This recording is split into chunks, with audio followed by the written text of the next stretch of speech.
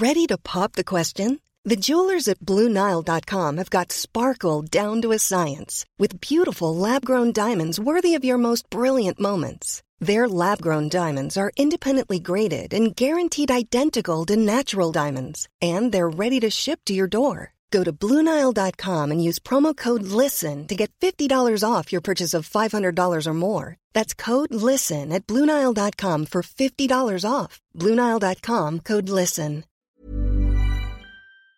Dirt Road, a pedal to the metal, always did what... Oh hey, du bist ja wach. Keine Sorge, du hast nur ein paar Maisfelder verpasst. Wir sind doch gar nicht mehr in Illinois.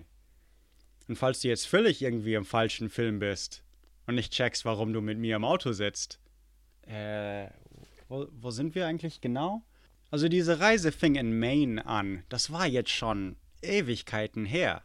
Wir sind durch alle Staaten an der Ostküste, durch den tiefen Süden, den Nordwesten nach Chicago, durch die Appalachians, durch New York und Atlanta und Detroit. Jetzt, Wisconsin. Wenn du nicht weißt, warum wir in Wisconsin sind, dann ist das, weil das hier Teil 5 von unserem Roadtrip durch alle 50 Staaten ist. Wir haben in Neuengland angefangen. Geht's dir gut? Ich meine, ich kann langsamer fahren. Aber hör mal, die Mississippi ist lang und Mardi Gras wartet nicht.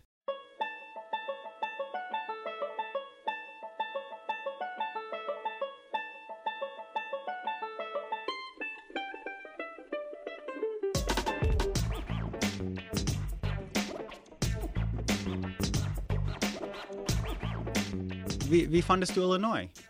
Ist Tennessee besser als Kentucky? Ja, also ich könnte frühstücken, ehrlich gesagt. Wir wollen nach, Milwaukee, Green Bay. Bis dahin ist es noch weit. Wir sind gleich in... Oh, crap!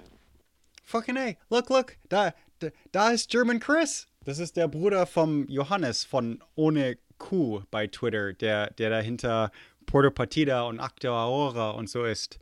Weird. Mann, ist die Welt klein. Chris, dude! Travis, komm. Lass uns segeln gehen. Sweet, let's do it. Wir gehen auf den Lake Mendota und haben einen gemütlichen Sonntagabend. Dann schauen wir auf die Union und da können wir danach hingehen. Da gehen wir zur UW-Madison Alumni Union, wo der Hoofers Segelclub ist und wo man dann abends noch ein schönes Craft-Bier trinken kann. Da essen wir dann Cheese Curds und auch String Cheese und trinken danach sogar noch einen Brandy Old Fashioned. Der ist total beliebt in Wisconsin. Na, und dann, am nächsten Tag können wir auch noch den Epic Campus in Verona besuchen. Das ist ein ganz toller Campus für eine Tech-Firma, die Krankenhaussoftware machen. Die haben aber mehr Geld als Walt Disney ausgegeben, um ihre Gebäude in allen möglichen Themen zu machen. Das eine ist eine Pferdescheune, das andere ist ein Schloss, das nächste ist so ein Harry Potter Schloss und ganz verrückte Gebäude. Wenn wir dann mit Madison fertig sind und haben das Nachtleben noch angeschaut auf der State Street und auf der Willie Street, dann gehen wir rüber nach Milwaukee. Da, Milwaukee, die Millionenstadt, da können wir dann in Museen gehen, zum Harley-Davidson-Museum, können einige Brauereien anschauen, sogar Miller kommt von da und auch einige, die heute nicht so bekannt sind, wie zum Beispiel PBR und Leinenkugels. Zum Sport, da kann man natürlich zu den Brewers gehen und kann Baseball anschauen oder man kann den Milwaukee Bucks anschauen. Die sind, glaube ich, jetzt ganz bekannt in Deutschland. Dann fahren wir die Küste hoch am Lake Michigan zu Green Bay, um dort ein Footballspiel anzuschauen mit den Green Bay Packers. Und dann an der UP entlang, der Upper Peninsula, die zu Michigan gehört. Aber dann fahren wir hoch an den Lake Superior. Und am Lake Superior fahren wir rüber Richtung Westen zu den Washington Islands. Bei den Washington Islands, das sind ein paar ganz kleine, schöne Inseln im Lake Superior mit ganz seltenen Baumarten und ganz tollen Cliffs. Die kann man da schön anschauen und die Hauptspezialität dort ist geräucherter Lachs. Und dann fahren wir auch schon den Mississippi wieder runter. Ich kann euch nur erzählen, im Herbst, da ist meistens Jagdsaison, da geht man jagend up north. Und im Winter, dann wird man Snowmobilen gehen. Aber sonst ist up north eigentlich nichts. Keine große Industrie. Die Papierindustrie ist nicht mehr so groß wie früher.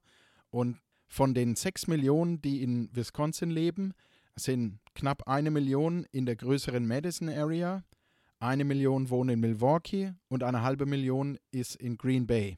Und der Rest verteilt sich auf die gesamte Fläche von Wisconsin. Wisconsin ist auch genannt der Badger-Staat oder The Badger State. Und deswegen ist die Footballmannschaft von der UW-Madison sind die Wisconsin Badgers. Wenn man mit einem Wisconsin-T-Shirt durch die USA reist, da sagen die Leute dann immer On Wisconsin oder Go Bucky, weil Bucky Badger ist das Maskottchen von den Wisconsin Badgers. Badger State kommt eigentlich, weil früher die Leute in Wisconsin in den Bleiminen gearbeitet haben und da gehaust haben, wie die Badger, also wie die Dachse. Und deswegen verabschiede ich euch mit einem schönen Fight, Fight, Fight on Wisconsin. Alright. Also German Chris wohnte in Madison für eine Weile, bevor er nach Santa Clara, Kalifornien zog, bei mir um die Ecke hier. In Oshkosh, Wisconsin, hat man so die Latzhose für Kinder 1900 rum erfunden. Ich hatte eine, so weiß-blau gestreifte. Und wie viele Kinder, die dann aufgewachsen sind, haben sie das dann nachgekauft. Das gibt's auch in Erwachsenengrößen. Ich habe immer noch so eine komische Latzhose, die genauso aussieht als die ich mit 4 Jahren trug, die mir aber heute passt. Ja, das ist weird. Das ist so ein Stückchen Nostalgie für uns alle. Oshkosh B'gosh, so heißt die Marke, die gibt es seit 1895. Aber sonst, wie wirklich German Chris schon erwähnt hat, das eine, was man sich bei Wisconsin denken sollte, außer die Green Bay Packers vielleicht, ist eben Käse. Okay, wait. Ich komme darauf zurück, aber dieses eine Wort, Käse, solltet euch die ganze Zeit im Kopf bleiben, wenn ihr über Wisconsin denkt. Wisconsin ist immer noch in den Great Lakes, wie Michigan in der letzten Folge. Aber die Great Lakes haben wir bald für immer hinter uns. Westlich liegt Minnesota, südlich, wo wir in der letzten Folge herkamen, Illinois, und ein Stückchen Iowa im Südwesten, auf der westlichen Seite von der Mississippi. Wir fahren jetzt erstmal im Kreis von Madison Richtung Osten nach Milwaukee. Wisconsin ist also der Käsestaat, America's Dairyland. Dairy? Käse? Milchprodukte ist Dairy auf Deutsch? Keine Ahnung. Die Green Bay Packers oder Wisconsiners generell sind auch Cheeseheads. Green Bay Packers aber besonders die grüne Bucht Green Bay, nördlich von Milwaukee. Sie haben auch so einen Hut, den man sich kaufen kann, so ein Stückchen Käse, den man auf dem Kopf trägt. Das ist Milwaukee, so langsam bekommt ihr das Bild, glaube ich. Aber die Algonquin, also die Indianer, nannten den Fluss irgendwo die Wisconsin. Französische Entdecker Jacques Marquette war der erste so Europäer in dem Gebiet, an dem Wisconsin-Fluss. 1673 nannte er den Fluss Mescousin. Keine Ahnung. Auf jeden Fall Mescousin wurde zu Wisconsin, Wisconsin. Ah, oui, wie auf Französisch oui, O-U-I, oui. Wisconsin, alright? Whatever, dude. Da schrieb man, also bis 1845 oder so änderte sich immer die Schreibweise, die Buchstabierung und so. Also, Wisconsin, was heißt Wisconsin überhaupt? Keine Ahnung. Wenn die Franzosen und Amis phonetischer schreiben könnten wir das heute entziffern, aber was Wisconsin, was der originale Indianerwort, also Algonquin-Wort war, weiß ich nicht. Auf jeden Fall, die ersten französischen Entdecker beschrieben die Green Bay, diese grüne Bucht, und von dort so die Mündung, also so die Quelle der Mississippi, wo die Mississippi anfängt. Charles Michel de Langlade wird so als erster Siedler gesehen. Der hatte so eine Handelsding bei Green Bay 1745 aufgebaut. Er begann eine Siedlung namens Prairie du Chien, whatever, also der Hundeprärie, 1781. Dann ging es an die Engländer. Das hatte aber keinen Nachteil wirklich für die französischen Siedler, denn die Briten waren auf der Wirtschaft der Pelzhändler angewiesen. Das heißt, die haben das Leben nicht für die Franzosen schwer gemacht, sondern sie wohnten ja sowieso mitten im Wald, meilenweit von Zivilisation. Da wollten sie sowieso nicht unbedingt die Polizei hinschicken oder keine Ahnung, sondern die französische Kultur lebte erstmal einfach weiter.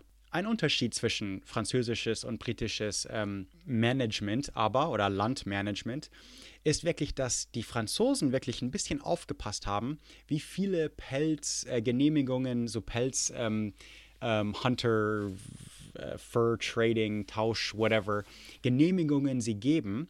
Die Briten haben einfach an alle Zahlenden einfach eine Genehmigung gegeben, so eine Lizenz, Biber zu jagen oder was auch immer. Und innerhalb kürzester Zeit wurde die Wildnis wieder so geplündert, ausgerottet. Green Bay war wirklich sehr eigenständig für eine lange Zeit. Und Amerikaner selber übernahmen das Gebiet nicht wirklich nach dem Krieg, bis nach dem Krieg von 1812. Also 1814 eben. Es wurde das Badger State. Badger ist ein Dachs. Kein Dachshund, sondern das Säugetier, das ein Dachs. Alright. Vor allem der amerikanische Badger ist ein Silberdachs oder der amerikanische Dachs. Und das ist damit, also sie sind zum Dachsstaat geworden. Könnte schlimmer sein. Wo ich herkomme, das Oregon State Motto, State Nickname, was auch immer, Spitzname, ist der Biberstaat. Wegen der gleichen Geschichte. Französische Trapper, die Wildnis nach Dinger jagten. In Wisconsin eben Dachse, in Oregon eben Biber. Das erste Kindergarten in Amerika wurde in Waterton, Wisconsin, 1856 gegründet. Wer hat das gegründet? Das erwähne ich natürlich, weil das Deutsche waren. Und das erste Kindergarten in Amerika wurde auf Deutsch unterrichtet. Was auch in Wisconsin erwähnenswert ist in Prairie du Sac, ich weiß nicht, wie die das aussprechen, Prairie du Sac, halten die jedes Jahr die State Cow Chip Throwing Contest. Ist das nicht schön? Was ist denn Cow Chip Throwing? Was ist ein Cow Chip? Getrocknete Kuhscheiße. Alright? Werfen. Wettbewerb. Staatsgetrocknete Kauscheiß werfen Wettbewerb. Jedes Jahr an Labor Day Weekend. Ist das nicht schön?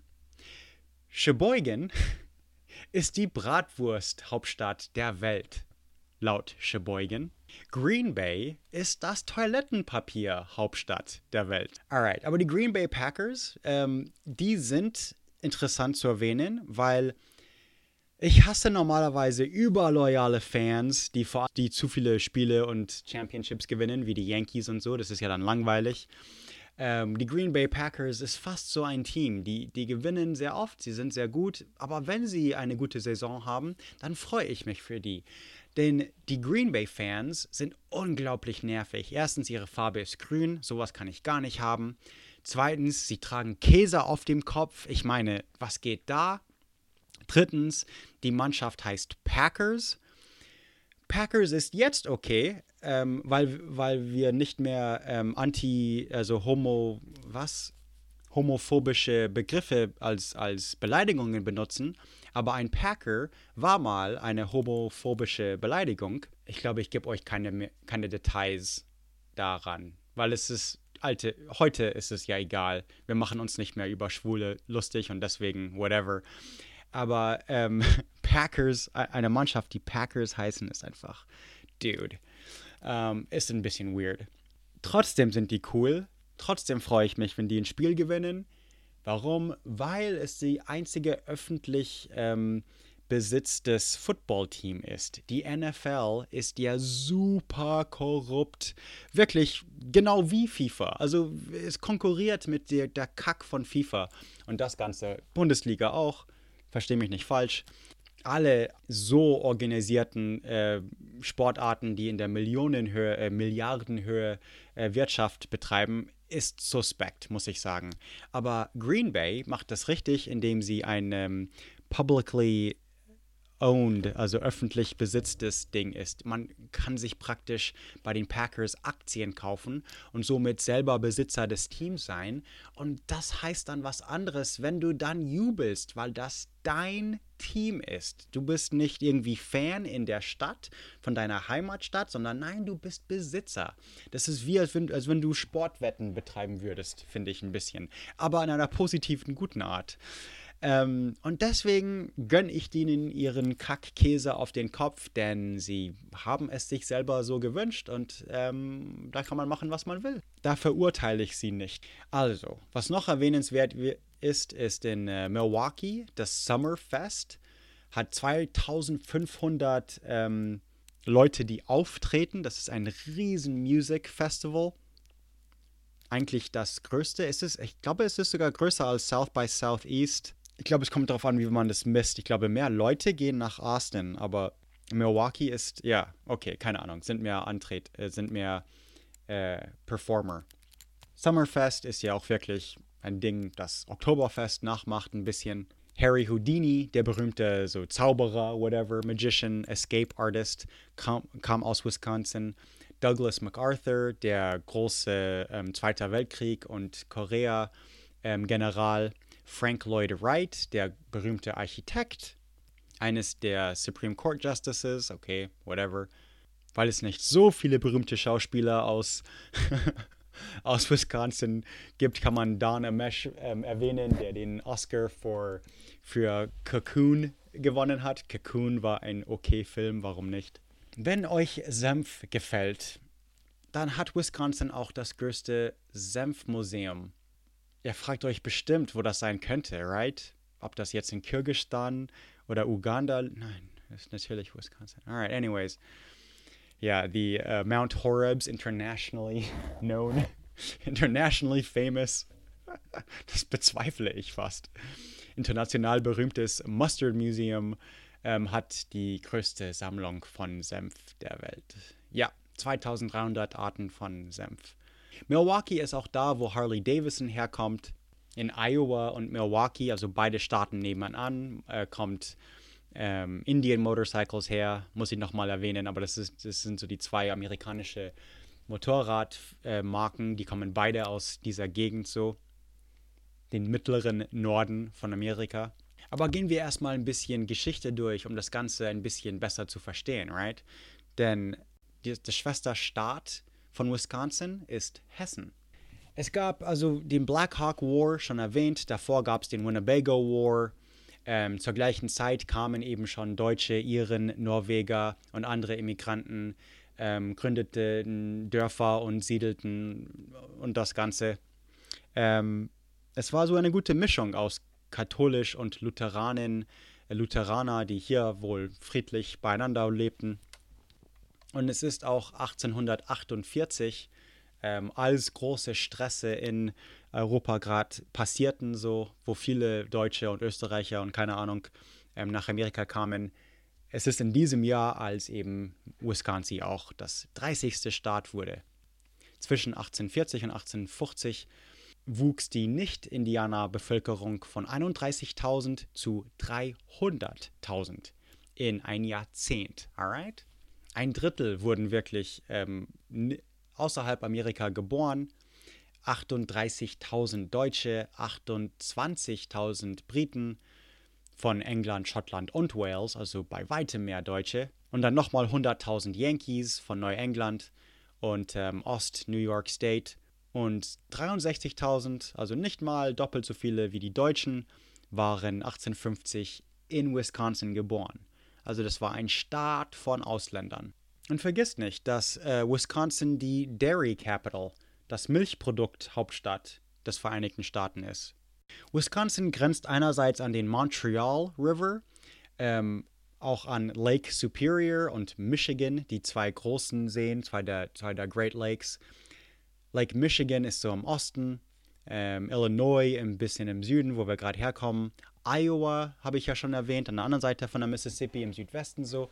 Minnesota, Nordwesten, ein Stückchen vom Mississippi-Fluss und the St. Croix River. Selbst auf dem Nummernschild aber steht America's Dairy Land, Milchproduktland. seit 1940, eine ganze Weile schon. Die haben nur so weniger als 6 Millionen Einwohner, 170.000 Quadratmeter, also 6 Millionen Einwohner, in was so die Hälfte von Deutschland ist ungefähr. Außer den Summerfest gibt es auch ein paar so Country Music Festivals, Country Jam USA, Hodag Country Festival, Potterfield Country Music Festival, Country Thunder USA in Twin Lakes und so weiter und so fort. Bier spielt auch eine Rolle. Ja, Milwaukee ist eine berühmte Bierstadt natürlich. Damit habt ihr direkt was zu tun. Milwaukee's Best ist wahrscheinlich eines der schlechtesten Biere der Welt. Die Milwaukee Brewers, also die Milwaukee Brauer, ist das einzige Baseballteam in Milwaukee. Es gibt auch die Milwaukee Bucks. Das ist Basketball, oder? Es gibt ein Basketballteam in Milwaukee, bloß die sind unwichtig. Alright, aber jetzt überqueren wir erstmal die Mississippi zum einzigen Mal. Wir folgen jetzt einfach die ganze westliche Seite runter von Minnesota nach Louisiana. Und keine Sorge, wenn ihr mehr über deutsch-amerikanische Geschichte lernen wollt, das kommt noch ein bisschen. Wir sind jetzt schon fast in Minneapolis. Wir müssen durch St. Paul fahren. Wirklich, also fast 60% von allen in Minnesota leben in der Nähe von Minneapolis. 60% wohnen eben in dieser Minneapolis-St. Paul Metro Area, also man sagt auch die Twin Cities einfach. Fahren wir für ein Wochenende irgendwo in die Twin Cities, sagt irgendein Hinterwäldler aus Minnesota oder Wisconsin, alright? Man sagt kaum Minneapolis oder St. Paul, sondern Twin Cities. Okay, jetzt, sobald wir über die Mississippi sind, Minnesota ist das Land der 10.000 Seen, wird sie genannt. Oder auch L'Étoile du Nord, den Stern der Norden. Der ursprüngliche Name von St. Paul, eines der Twin Cities, war eigentlich Pig's Eye, Schweineauge. Ach, du willst eine Erklärung darüber? Pierre Parent war ein French-Canadian Whisky Trader, also Händler, der mit Spitznamen Pig's Eye hieß. Amerikanische Geschichte. Ihr kennt vielleicht den Begriff Holy Cow, wenn man einfach erstaunt ist und sagt, heiliges Kuh, whatever. Das ist ein Ausdruck bei uns, Holy Cow, schon seit Ewigkeiten. Es ist Minnesotan Baseball Commentator, also Halsey Hall, der einmal während einem Spiel beim Kommentieren wohl Holy Cow geschrien hat und das wurde sofort zum Pop-Culture-Phänomenon, zum Meme, bevor es Memes gab. Mall of America, davon hat man vielleicht gehört, in Bloomington. Das ist so groß wie 78 Footballfelder.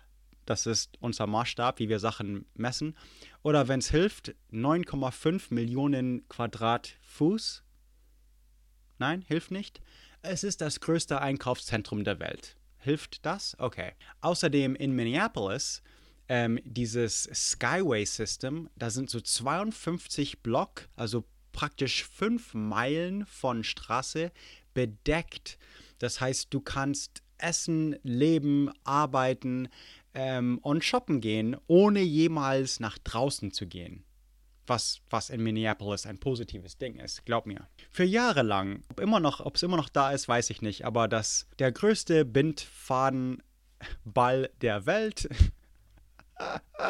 oh, Minnesota, wiegte so fast 1000 oder fast eine Tonne, keine Ahnung, war so 4 Meter im Durchmesser und war in Darwin, Minnesota, von Francis Johnson gemacht. Wow, was für ein Prominenter. Alright. In Minnesota wurde auch Scotch Tape, also Tesa-Film erfunden, Wheaties Cereal, aber nicht von Tesa übrigens, just for the record, sondern von Scotch, die Marke. Deswegen sagen wir Scotch Tape, nicht Tesa Tape, wie es sich gehört. Wheaties Cereal, was ihr nicht habt. Bisquick, was ihr nicht kennt. HMOs, was ihr nicht habt. Bunt Pan, was ich nicht auf Deutsch weiß.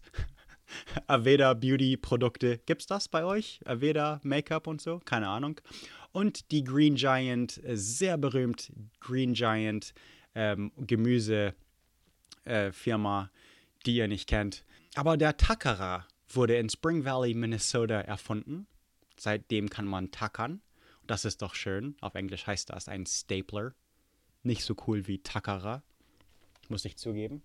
Und der erste automatische Pop-up Toaster. Ja, 1926, McGraw Electric Company in Minneapolis unter dem Namen Toastmaster. Ja, den Toastmeister gibt es seit 1926 für $13,50. Rollerblades, das erste erfolgreiche Inline-Skates, eine Säule, ein Pillar der 1980er, wurde in Minnesota von 2 Studenten erfunden, weil sie nämlich im Sommer nicht Hockey spielen konnten. Das ist, finde ich, wiederum logisch, dass Inline-Skates von Eishockeyspielern erfunden wurde. Klar. Ihr Design war einfach ein Eishockeystiefel mit 3 Inline-Rädern und das war dann, zack, Rollerblades. Was auch aus Minneapolis kommt, oder Minnesota zumindest, ist die Milky Way Schokoriegel 1923. Jetzt halt. Unsere Milky Way ist eure Mars. Okay? Wow. Mars gab es seit 1930 und wurde für 5 Cent verkauft. Dann die Three Musketeers in 1937. Mars ist die Firma. Die haben dann Snickers 1930 gemacht. Okay? 3 Musketeers waren 3 in einem Wrapper. Jetzt nur den weißen Geschmack. So, was wir 3 Musketeers nennen, Three Musketeers, ist eure Milky Way. Eure Milky Way ist unsere Mars Bar. Unsere Mars Bar ist eure Snickers Bar. Okay? Eure Snickers Bar ist, also wir haben unsere Snickers Bar, da ist noch eine Zutat hinzu irgendwie. Es ist jedes Mal um 1 verschoben. Seid ihr völlig verwirrt? Okay. Three Musketeers ist gleich Milky Way. Milky Way ist gleich Mars. Mars ist gleich Snickers. Snickers habt ihr nicht. Okay. Polaris übrigens, die Erfinder der Snowmobile, sind auch die Helden, die Engel, die den Indian Motorcycle Company gekauft haben, also den Namen, den Marken und dann die Motorräder selber wiederbelebt. Und ich bin stolzer Besitzer, ein 2016 Indian Scout, deswegen muss ich das mal erwähnt haben. Polaris stellen nicht nur Snowmobiles und die besten Motorräder der Welt her, sondern auch so Slingshots und lauter komischen Dinge, die legal zu fahren sind in Kalifornien, aber es mir sonst schwer vorstellen kann. Man könnte auch den Kensington Runestone, also ein Stein mit Runen, der 1898 entdeckt wurde, aber es ist ein Hoax. Es ist einfach ein Hoax. Ich glaube, ich habe schon mal drüber gesprochen. Ich mag solche Hoaxe nicht. Die sind grundsätzlich rassistisch und einfach machen wir weiter. Alright. Ihr fragt euch natürlich schon, ja, aber Travis, was heißt denn Minnesota? Danke der Frage. Das kommt von einem Lakota-Wort, also von den Sioux, für die Minnesota-Fluss. Minnesota oder so heißt sowas wie klares blaues Wasser. Minnesota heißt Minnesota und Minnesota, es ist sehr ähnlich, bloß anders ausgesprochen, heißt aber so bewölktes Wasser, also unklares Wasser. Praktisch Gegenteile. That's weird. Anyways, Indianer, also vor allem wohl Sioux, also Lakota-Indianer, brachten uns das Wort bei, indem sie einen Tropfen Milch in Wasser schüttete und es dann Minnesota nannte. Wir dachten, das hieß dann weißes Wasser, aber die meinten nur, es war cloudy, also nicht unsichtbar. Trübes Wasser, whatever. Viele andere Orte Minnesota, also in Minnesota, um das Gebiet, haben ähnliche Wörter, so Minnehaha Falls, der Curling Water, also Wasserfall eben. Minneska, weißes Wasser. Minneota, viel Wasser. Minnetonka, großes Wasser. Minnetrista, krummes Wasser. Und eben Minneapolis, eine Kombination von Mini und Polis, also Wasserstadt. Also Polis ist griechisch, nicht Sioux jetzt, alright? Oh, okay, wait. Warum jetzt auch Lakota-Wörter und nicht Algonquin-Wörter? Da checken jetzt natürlich sofort aufmerksame Amerikaner für euch, Zuhörerinnen. Ja, wir sind westlich der Mississippi, also schon fast auf die Great Plains. Minnesota ist auch das nördlichste Staat außer Alaska. So ein winziges Ding ragt in Kanada rein, nördlich von, Montana und Maine und Washington und so weiter. Also Lake Superior mit Michigan, wo wir gerade waren, Wisconsin im Osten, Iowa ist im Süden, wo wir gerade hinwollen, North Dakota, Süddakota ist im Westen. Die Dakotas sind nach dem Lakotas genannt, die man heute fast rassistischerweise die Sioux nennen. Und nördlich von uns ist Ontario und Manitoba, das sind kanadische Provinzen. Ja, Minnesota ist ziemlich groß, 225 Quadratkilometer. 2/3 so groß wie Deutschland. Wir kommen schon, sagen wir, so groß wie das ehemalige Westdeutschland. Oder Ostdeutschland. I don't fucking care. Eins von beiden. Wenn wir schon mal aber die Prärie erwähnt haben, Laura Ingalls Wilder kam aus Minnesota oder hat dort gelebt oder hat über dem geschrieben. Laura Ingalls Wilder hat die Bücher, die dann also Little House Bücher genannt werden, die kleinen, was war das nochmal? Die kleinen Haus auf dem Prärie. Unsere kleine Farm. Sie war eine so Farmerin und Pionierin, so eine der sehr frühen Siedler eben. Und weil sie geschrieben hat, auch als Autorin, also als Frau, kommt, glaube ich, viel rüber, dass man sonst nicht so hört eigentlich. Also ich habe ihre Bücher als Kind gelesen praktisch oder als Jugendlicher so. Das ist Wahnsinn. Also die Fernsehserie Unsere kleine Farm ist auf ihren Büchern basiert. Die gibt es schon seit den 1880er oder keine Ahnung, wann sie die geschrieben hat. Aber wahnsinnig faszinierend, die Bücher. Also die Fernsehserie kann ich mich kaum erinnern, aber diese Bücher werde ich nie vergessen. Von Indianer, wie sie fast die Winter verhungerten. Und der Schnee war so hoch, dass es wirklich zum 2., 3. Stock ragte, manchmal auf der Prärie. Also ja, so vieles, was wir so über die Prärie denken und das Leben der frühen Pioniere und Siedler, kommt tatsächlich von Laura Ingalls Wilder und ist tatsächlich von den Büchern Unsere kleine Farm. Jetzt die Dinger mit Michael Landon, die Fernsehserie, keine Ahnung. Es kommt aus den 80er, wie gut kann sie sein? I don't know, dude. Aber auf jeden Fall, okay, Minnesota ist schön, hat auf jeden Fall Charakter. Das Gestein selber in Minnesota, also die Landschaft selber, geht praktisch zu 80% der Weltgeschichte zurück, also so geologisch gesehen 3,8 Milliarden Jahre alt. Wir sind so richtig mitten im Kontinent. Wegen den Eiszeiten eben mehrere Male unter Wasser, Eis, okay, ja, schön, right? Wie gesagt, manches Wasser fließt Richtung Norden, Richtung Hudson Bay, so Kanada, und dann eben die Mississippi fängt hier an und fließt bis Louisiana, also Gulf of Mexico. Und die sagen Land der 10.000 Lakes, Land der 10.000 Seen. Das ist aber eigentlich bescheiden. Die haben eher 12.000, die über 4 Hektar sind. Und ja, wir sind schon auf ehemaliges Lakota-Land. Die werden jetzt in den folgenden Folgen ein paar Mal erwähnt. Aber ab so 1762 oder so gehörte dieses Teil des Landes westlich der Mississippi schon zu Spanish Louisiana bis 1802. Dann gehörte es zu den Briten oder zu uns, weil wir das dann am nächsten Jahr gekauft haben.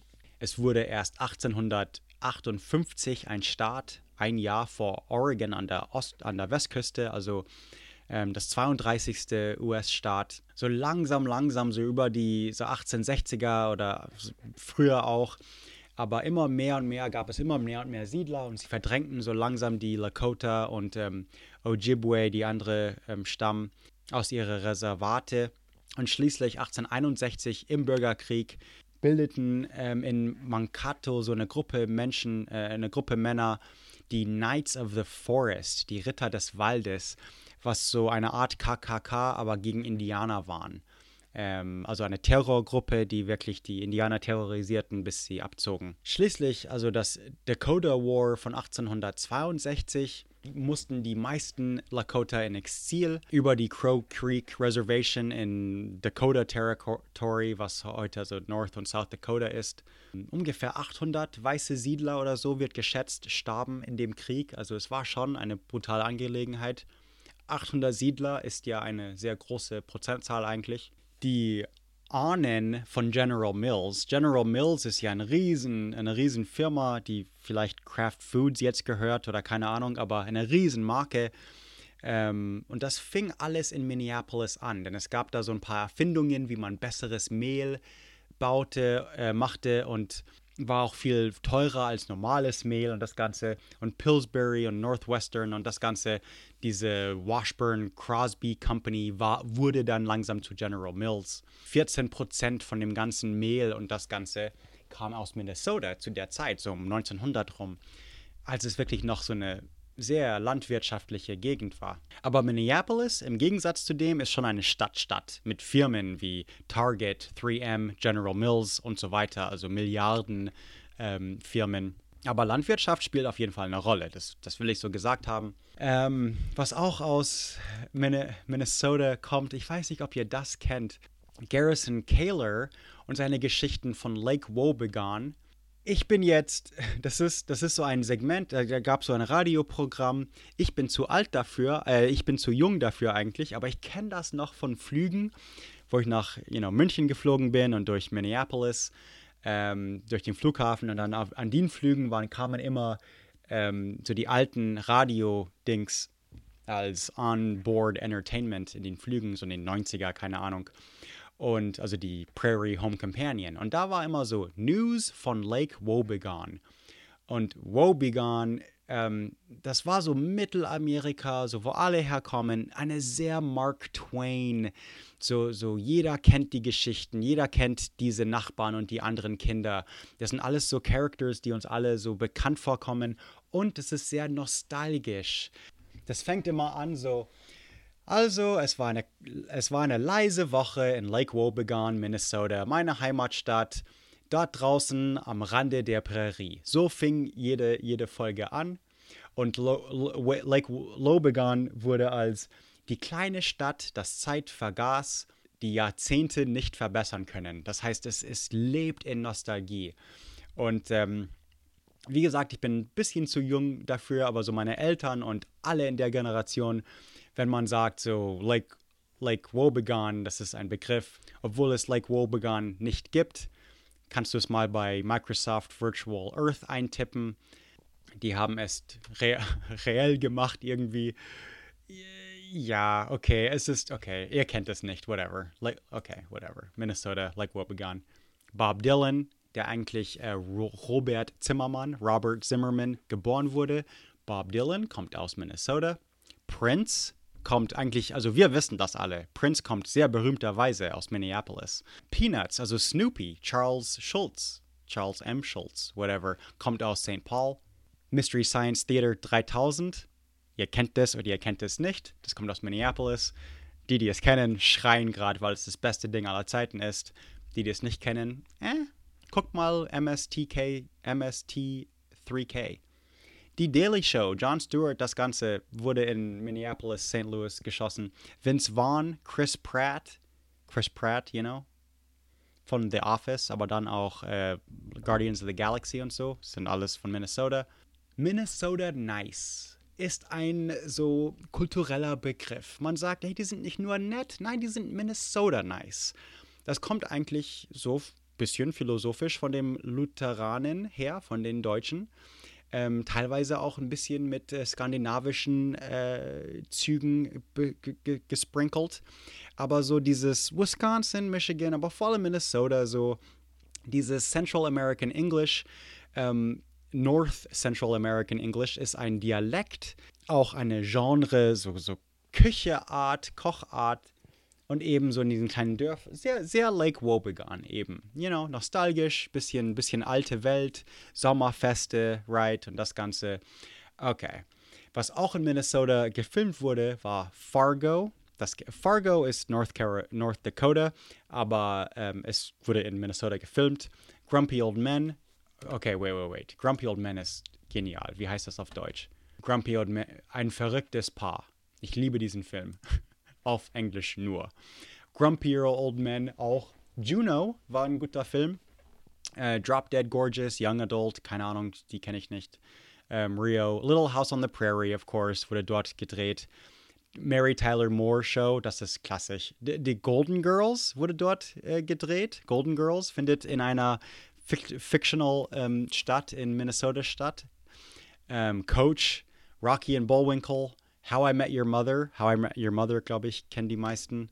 Purple Rain. Dann so, also das Ganze, diese Reality-TVs, North Country, Untamed Heart, Feeling Minnesota. Ich weiß nicht, wie viele bei euch laufen.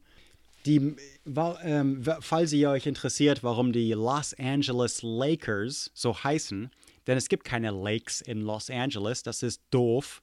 Es gibt gar kein Wasser in Los Angeles. Los Angeles ist in der Wüste in Südkalifornien. Da gibt es keinen einzigen Fleck von See oder Wasser. Das Los Angeles Fluss ist eine Tragödie. Und warum heißen sie Lakers? Ja, ihr habt schon erraten, weil es original die Minnesota Lakers heißen. Natürlich, aus dem Staat mit 10.000 Seen. Deswegen. Aber dann zogen sie nach Los Angeles, wo es keine Seen gibt. Die Twins, das ist eine andere Mannschaft. Das ist eher logisch, weil sie aus Twin Cities kommen, klar. Minnesota Timberwolves kamen auch zur NBA 89 oder so. Aber gut, okay, jetzt fahren wir erstmal durch ein paar der sogenannten Flyover States.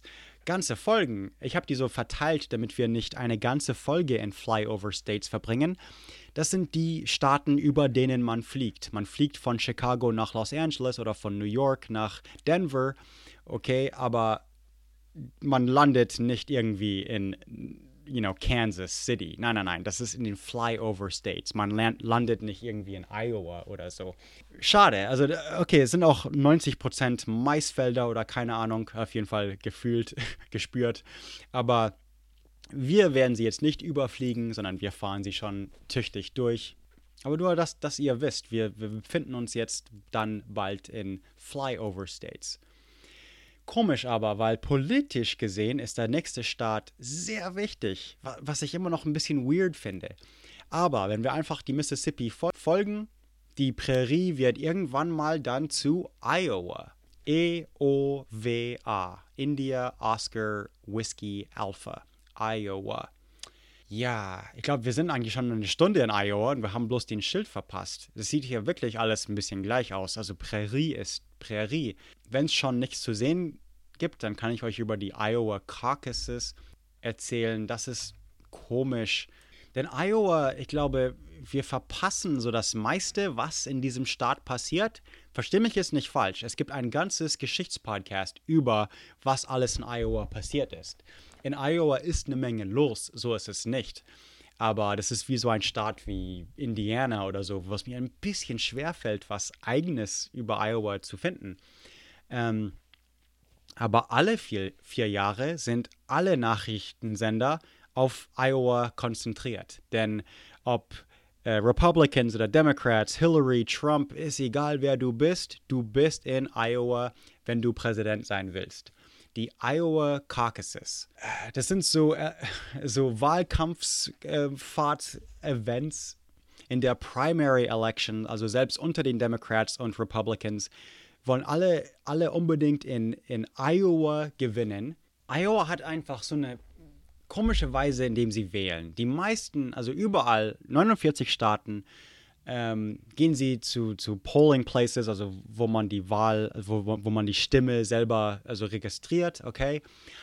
Iowans aber anstatt dessen gehen zu ihrem Local Caucus, also so Caucus-Meetings, so ein Treffen, ein Ratstreffen und diskutieren und stimmen dann an die Kandidaten, so direkt demokratisch. Und deswegen ist es wirklich an einer Per-Precinct-Basis. Jeder Caucus hat ihre eigene Stimme und das wird dann zusammengezählt als so eine Stimme für diesen Präsidenten oder den anderen oder was auch immer. Und das machen sie schon seit den 1800er und it's weird, weil einmal haben sie es anders gemacht, aber sind dann zurückgegangen auf ihrem alten System. Und die Auswirkung ist eben, dass alle in den Vereinigten Staaten, die Politiker können so ein bisschen testen, was für Erfolgschancen sie haben. Sie können sehr früh in der Wahlkampagne sagen, hey, wir haben in Iowa gewonnen. Und einfach statistisch gesehen, wenn man in Iowa gewinnt, gewinnt man das Weiße Haus. Vielleicht 1-2 Mal ist das nicht passiert. It's it's weird. In 2016 war es super sketchy, weil Hillary Clinton bekam 49,84% und Bernie Sanders bekam 49,59, also 0,3, also 2 Delegates eigentlich Unterschied. Also sehr knapp, total weird. Für die Republicans war es Ted Cruz 27% und Trump und alle anderen bloß so 24 oder keine Ahnung. Iowa war dieses 2016 eben komisch und das war auch ein Zeichen, dass das Rennen dann knapp wurde. Alright, auf jeden Fall CNN, Fox News, alle sind für die Iowa Caucuses auf Iowa basiert.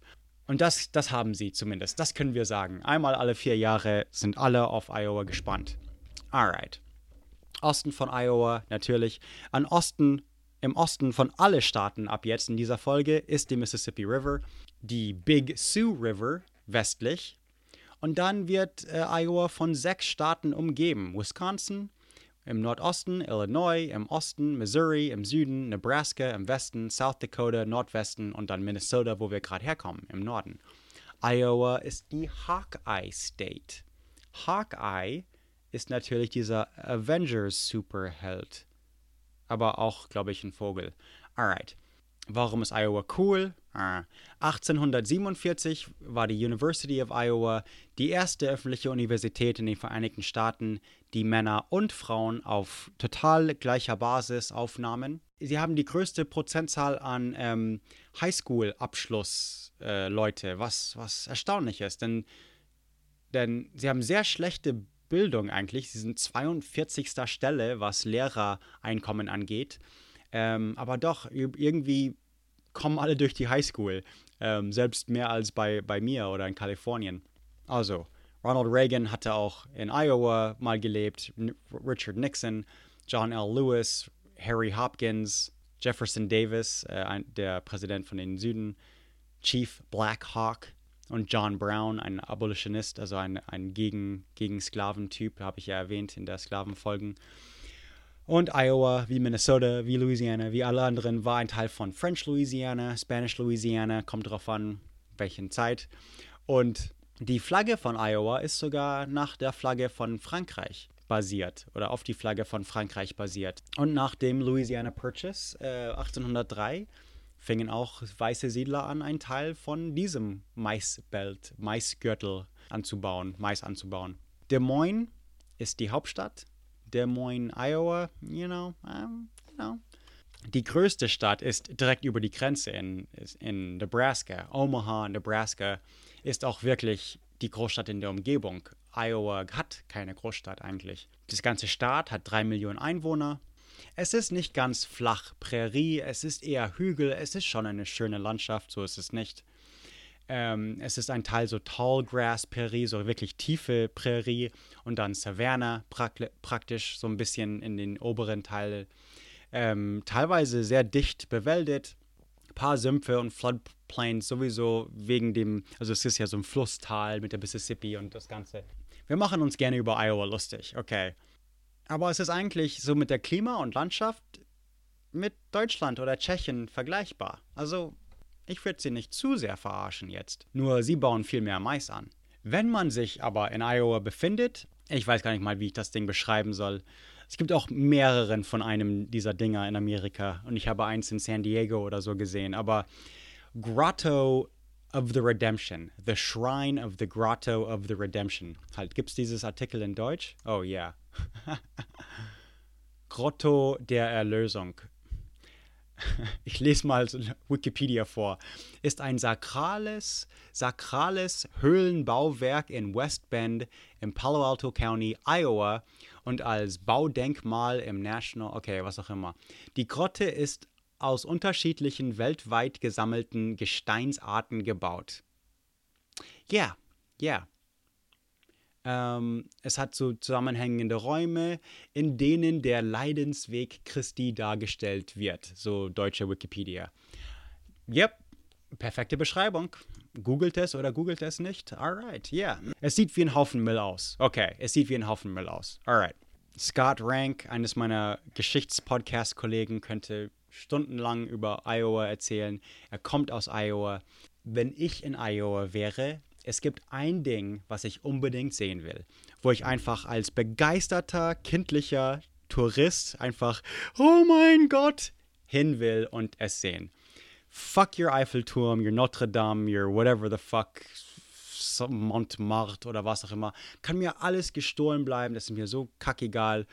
Warum ich jetzt euch mit Frankreich beschimpfe, weiß ich nicht, aber euer Brandenburger Tor, euer Siegestor in München, Frauenkirche, das ist alles Dreckskack im Vergleich zu The Field of Dreams. Ist erstens ein Film, ja, aber in diesem Film, kennt ihr den Film Field of Dreams? Bestimmt, oder? 1989, Kevin Costner, 3 Oscars nominiert. Ein Maisbauer hat ja, das ist weird. Also der wohnt in Iowa, a perfekte Story, right? Maisbauer in Iowa, wird aber langsam ein bisschen irre, ist irgendwie deprimiert und er hat einfach einen Traum, dass er ein Baseballfeld will. Mit Tribüne, Flutlicht, so wirklich the whole 9 yards, so das ganze Ding. Er will ein wirkliches Baseballfield, alright? Und wer kann ihren Träume von Männern nicht verstehen? Also come on, you know? Und ich denke mir halt, also wirklich ein Maisbauer, der seine Träume verwirklicht, egal was das ist, ob man jetzt den Traum hat, 10 Podcasts aufzunehmen oder ein Baseballfeld zu bauen, Hauptsache man verwirklicht seine Träume. Und ich liebe diesen Film. Das ist, keine Ahnung, 3 Stunden lang. Es ist das langweiligste Film auf der Welt, aber ich liebe einfach die Idee. Und dann kommen auch, der Film, das Feld ist gelungen, es ist so schön, dass die ganzen Gespenster von, Mickey Mantle, und er sagte immer, als er es baut, so, Leute werden kommen, du baust es und sie werden kommen. Und es kamen die ganzen Top-Stars, die Geister von den verstorbenen Baseballspielern und sie spielten. Und er spielte mit ihnen die besten Hall of Famers aller Zeiten. Und seine Familie dachte, er spinnt und wollte, dass er das Dings verkauft. Und er weigerte sich und plötzlich sah der Sohn auch die Gespenster und wollte dann doch nicht. Und dann starb der Vater und dann konnte er aber mit dem Vater Baseball spielen. Dude, das ist fucking awesome. Fuck you, wir stoppen jetzt das Auto und wir gucken jetzt 3 Stunden Field of Dreams. Fuck off, ich kann nicht glauben, dass du das Ding nicht kennst. What the fuck, was ist eigentlich dein Problem? Welche Lebensentscheidungen, wo bist du okay, anyways. Man kann es in Dubuque County in Iowa sehen, das Feld, wo das Baseballfield aus dem Film eben, seit 1989 gibt's das immer noch. Und ja, ich würde auf jeden Fall, dude, fuck off, wenn ich da mal pitchen könnte oder, dude, whatever, alright, come on, fahren wir nach Iowa. Aber wir müssen jetzt langsam ein bisschen weiter. Wir fahren einfach weiter südlich die Mississippi entlang, diese Folge. Und ja, südlich von Iowa ist, hey, richtig, Missouri. Also Missouri, die Zeig mir Staat. Nee, im Ernst jetzt. Die sagen, it's the show me state. Zeig es mir. Dude, you know, fuck, diese Flyover States, also echt, ich kann die, also angeblich 1899 sagte Congressman Willard Duncan Vandiver, ich komme aus Missouri und deswegen musst du es mir zeigen. Das war irgendwie der Hit, denn 116 Jahre später steht es immer noch auf ihren dämlichen Nummernschilder und keine Ahnung. Eigentlich, was die sagen würden, ist Tornado Me. Auf jeden Fall sind Tornados, glaube ich, eher das definierende Ding. Und ich kann ihnen das zeigen, wenn die wollen. Ja, yeah. Alright, auf jeden Fall Tornado Alley. Das geht also die Prärie praktisch, aber auch in die Golfküste. Hurrikane sind ja nur Tornados auf dem See. Aber also Tornado Alley geht das ist so ein Streifen durch Nebraska, Kansas, Oklahoma, Missouri, Iowa, zack, durch die ganze USA, so den mittleren Teil eben, wo es flach ist und wo es eben Tornados gibt. Jetzt nicht überall ist Prärie in Missouri, alright. Und auch nicht überall ist Mais. Die bekommen eigentlich mehr Geld von Sojabohnen. Das muss ich einmal irgendwo gesagt haben, weil dieses Mais-Ding ist ja eigentlich bloß ein Witz. Alright? Ich ärgere mich wegen dem Mais, weil das von der Regierung finanziert wird und es ist ungesund und die Regierung finanziert unseren Tod. Und ich finde das so dämlich einfach, das macht mich wütend. Aber Tatsache ist, dass nicht alle Amerikaner Mais anbauen. Das ist eher ein bisschen vorurteilig von mir. Ja, okay, und nicht überall ist Prärie, auch wenn man diese Staaten sich vorstellen kann. Manche, so Teile von Nebraska, klar, Teile von Indiana, Teile von, da kann man den Horizont nicht sehen. Das ist einfach wie im Meer. Gut, zugegeben. Aber andere Teile von all diesen Staaten haben auch Hügel, kleine Gebirgchen, nichts jetzt Alpenmäßiges, aber schon Wälder und das Ganze.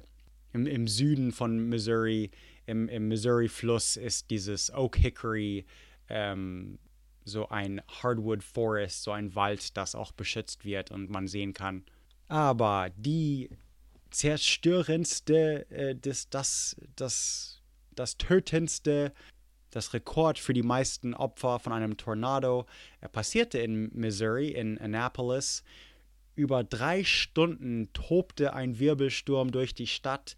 Das war so 1925 und riss so 300 Meter breite Bahn und ging einfach 300 Meter breit diese Straße, dieses Dorf runter, riss ganze Bäume, selbst Bäume, also riss Gebäuden runter, ja, aber selbst ganze Bäume wurden entwurzelt und rausgerissen.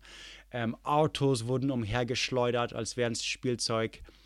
823 Tote und 3000 Verletzte wegen einem Sturm. Das ist ein Tornado. Also ich habe Tornados gesehen, aber so winzige. Also ich kann sowas 300 Meter breit, kann ich mir nicht richtig vorstellen. That's fucking crazy. Ja, aber Missouri ist nicht ganz so ländlich wie Iowa. St. Louis, Kansas City, noch ein Springfield, Columbia. Hauptstadt ist Jefferson City, nach dem 3. Präsident, Thomas Jefferson genannt, auch der Verfasser der Unabhängigkeitserklärung, das Ganze. 6 Millionen Leute, doppelt so viele Einwohner wie Iowa, right? Also deutlichen Unterschied hier. Ihr werdet nie wieder Iowa und Missouri verwechseln. Ich meine, wie könnte man das auch? Verstehe ich gar nicht. Aus Missouri kommt meine Folge Law and Order, Jurisdiction hieß das. Und auch Monk's Mound und ein bisschen auch Cherokee-Geschichte, Pfad der Tränen. Wir sind schon fast in dieses Gebiet. Also sie gingen durch Missouri. Lewis und Clark fingen von St. Louis an. Also wow, wie ihr gleich sehen werdet, kommt hier eine Menge zusammen eigentlich. Im Süden, wir sind ja Richtung südlich jetzt in dieser Folge.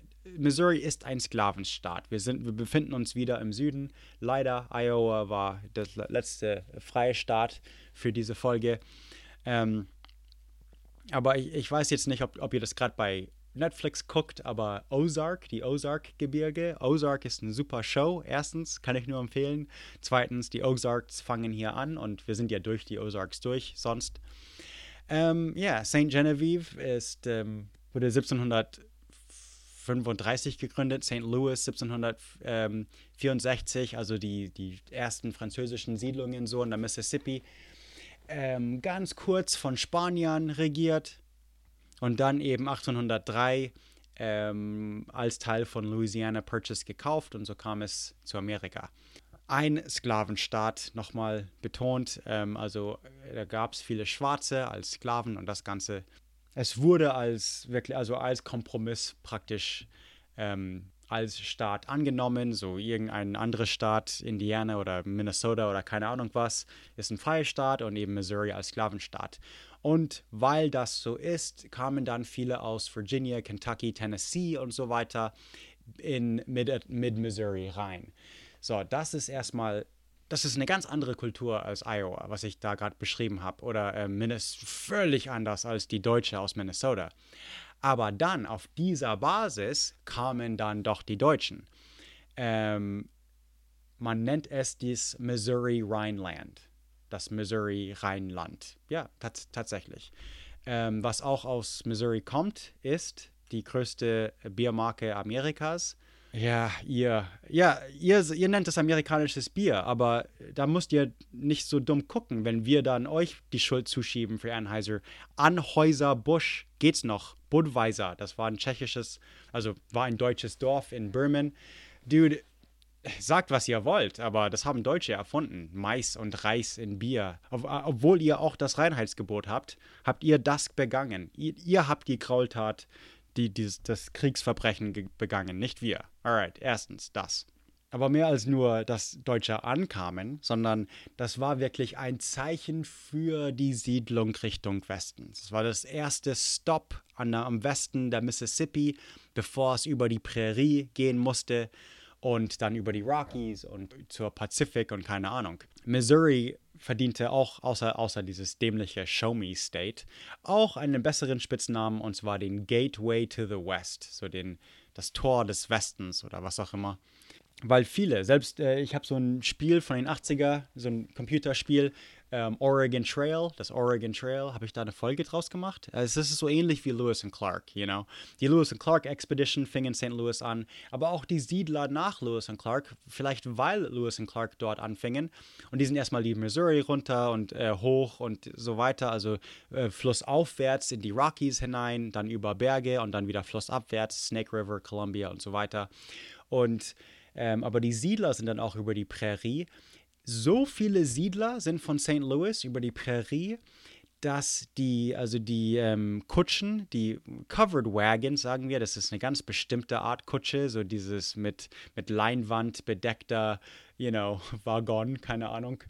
Aber diese Covered Wagons waren so Hunderte, Tausende, wenn nicht Millionen, aber auf jeden Fall Hunderte, Tausende, durch diese Oregon Trail, wie sie hieß, dass die Rinnen von den Rädern teilweise 2 Meter tief waren. Das war und wenn es dann Überschwemmungen gab, dann waren das Flüsse. Also da waren so viele Leute, nicht nur das, aber starben eine Prozentzahl.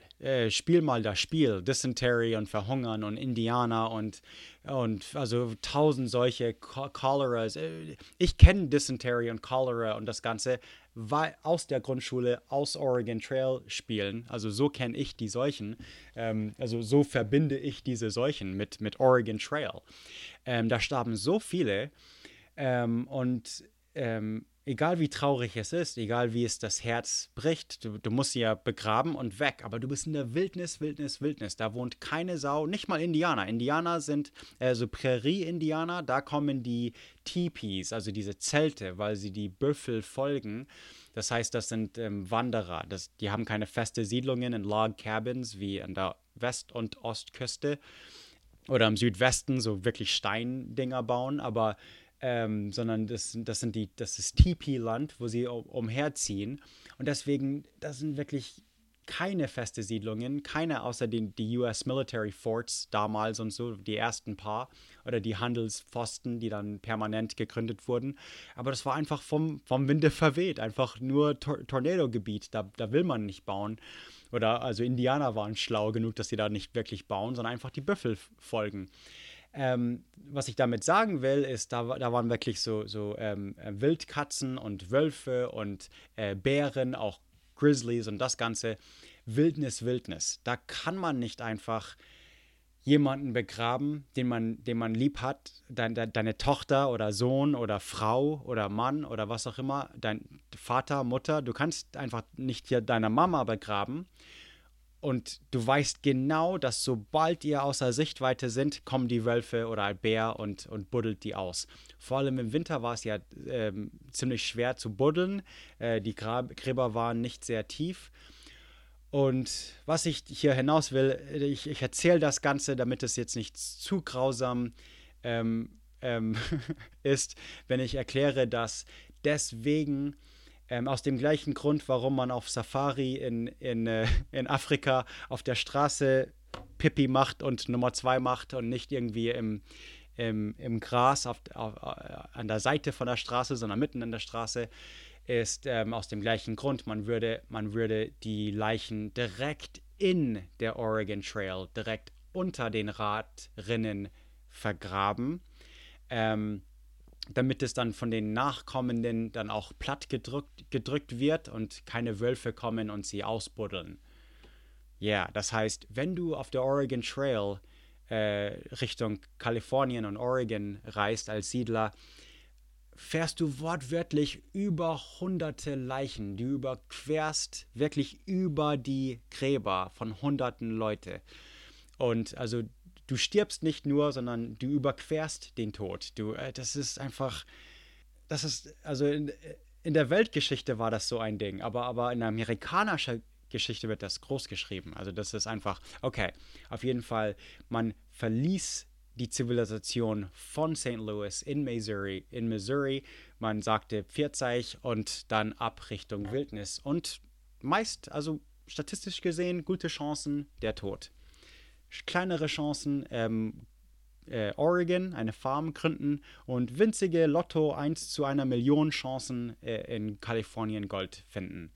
Hart, also echt, und hunderte, tausende Leute haben diese Entscheidung gemacht und getroffen und vollzogen. Also just fucking crazy. Also einmal das zu betonen, tut mir leid, aber einmal muss ich das doch ein bisschen betonen hier. Also St. Louis hat schon eine Stelle in unserem Herzen, in unserem Gedächtnis. Es ist auch Home of the Blues, aber auch Gateway to the West. Und es hat diese riesen Eiche. Man kennt diesen riesen Bogen. Das ist ein riesen Bogen. Ein Wolkenkratzer, das ein Bogen ist. Jetzt wisst ihr, worüber ich spreche, right? Das ist der größte Bogen der Welt, right? Genau, jetzt versteht ihr. Das Ding, das ist in St. Louis. Right? Wisst ihr, was ich meine? Guckt mal The Arch, the St. Louis Arch, oder wie heißt das dumme Ding eigentlich? Gateway Arch heißt das. Googelt mal Gateway Arch. Das ist ein größerer Bogen, als ihr jemals gesehen habt, außer ihr kennt den Gateway Arch. Es ist der größte Bogen der Welt. Wegen dem Oregon Trail, um die Toten und auch Lewis und Clark, Entdeckung, Tote, was auch immer, zu dingsen, zu erinnern. Ja, es gibt auch den Museum des Westward Expansion in der Nähe von dem Gateway Arch, keine Ahnung, den Old St. Louis Courthouse. Das Arch selber war ein Teil von irgendeiner Expo. Der Bogen selber geht 20 Meter tief, also das Fundament ist 20 Meter tief. Es kann vielleicht sogar ein Tornado überstehen, denn es kann fast, ja, what? Ich kann das gar nicht, die Mathe machen. 400 in Miles per Hour, 500 km/h? Es kann 500 km/h Wind widerstehen? Okay, es würde für Tornados gemacht. Wahnsinn. Also 20 Meter in den Boden. Wie hoch ist das dämliche Ding? Oh, 210 oder so Meter. Also, ja, 210 Meter großer Bogen. Okay, nichts jetzt mit Siegessäule, das ist 1000-mal größer. Alright. Von St. Louis aus fing eben die Oregon Trail an, nach Oregon und Kalifornien, die Santa Fe Trail Richtung Südwesten, Arizona, Phoenix, so weiter, die California Trail schließlich, aber auch die Pony Express. Ich weiß jetzt nicht, ob ich nochmal die Pony Express erwähne in Nebraska oder so, aber die Pony Express, so cool sie ist, gibt es nicht zum ersten Mal in der Weltgeschichte. Mongolen hatten in ihrem Reich eine Pony Express und sogar deutsche Ritter, Teutonic Knights in das alte Ostpreußen in der Kreuzzugszeit. Die hatten auch einen Pony Express, wo man eine Nachricht innerhalb von einem Tag oder höchstens 2 Tage mit Antwort bekommen könnte. Im ganzen Preußen meine ich jetzt. In Amerika war das doch ein bisschen weiter, aber der Punkt ist einfach, du hast so alle 20 Meilen, sagen wir mal, eine kleine Station, das nur Wasser, was zu essen und ein paar Pferde hat und ein Junge, der sich um das Ganze kümmert. Und ein Reiter trägt eine Botschaft oder einen Beutel Botschaften und reitet das Pferd, bis das Pferd nicht mehr kann, steigt auf das nächste Pferd in dem nächsten Station und zack, weiter. Das heißt, ein Träger, ein Postbote reitet einfach 12 Stunden lang, so hart er kann, einfach im Rennen, so über die Prärie, zack, zack, zack. Und, aber ehrlich gesagt, Mongolen haben das, alright, whatever. Anheuser-Busch ist in St. Louis. Soll ich sagen, Anheuser-Busch ist erstaunlich groß, okay? Aber es wurde auch von InBev gekauft und ist gar nicht mal mehr amerikanisch. Aber Anheuser-Busch war mal ein Rekord nach vielleicht Guinness oder so. Aber ich glaube auch für Jahrzehnte einfach das meistverkaufte Bier auf der Welt schlechthin. Für gut oder schlecht, whatever. Soll ich Branson, Missouri erwähnen? Ich glaube, Branson ist einfach, ist ein Touristenort. Immer noch 50% der amerikanischen Bevölkerung wohnt innerhalb von einer Tagesfahrt von Branson. Das heißt, Branson hat am meisten so Wohnwagen und so Besucher im Land. Das ist eigentlich eine gute Bild. Ja, okay, genau. Branson ist nichts, ist sehen und ist sehr schön und hier und das, aber man kann eben hinfahren. Das ist, weil viele Amerikaner wollen gar nicht fliegen. Nur 10% haben einen Pass und viele trauen sich ohne Pass nicht im Flughafen. It's just weird. Alright. Man kann auch per Bus nach Branson. Aber okay, halt, noch einmal zu St. Louis. Noch eine Sache über St. Louis. Und zwar Ragtime, Kansas City Jazz, St. Louis Blues. Blues vor allem. St. Louis kann sagen, Blues. Also Jazz würde ich eher sagen New Orleans. Klar, Blues auch eher New Orleans. Aber es gibt eine ganz bestimmte Kansas City-Style Barbecue, Kansas City-Style Jazz. St. Louis-Style Barbecue, sieht die Barbecue-Folge, habe ich Kansas City auf jeden Fall erwähnt. Kansas City Barbecue ist ein Ding. St. Louis und Kansas City sind beides an der Grenze. Kansas City mit Kansas, klar, aber das meiste von Kansas City ist in Missouri, okay? Nicht jetzt verwechseln, deswegen nicht verwirrt sein mit Kansas, das ist übernächste Folge oder sowas. Natürlich haben die auch eine gute Country Music Tradition. Das State Volkstanz ist Square Dance, was ich schon beschrieben habe in der Do-Si-Do Folge. Wie habe ich die genannt? Do-Si-Do? Nod to your partner? Nod to your partner heißt das, genau.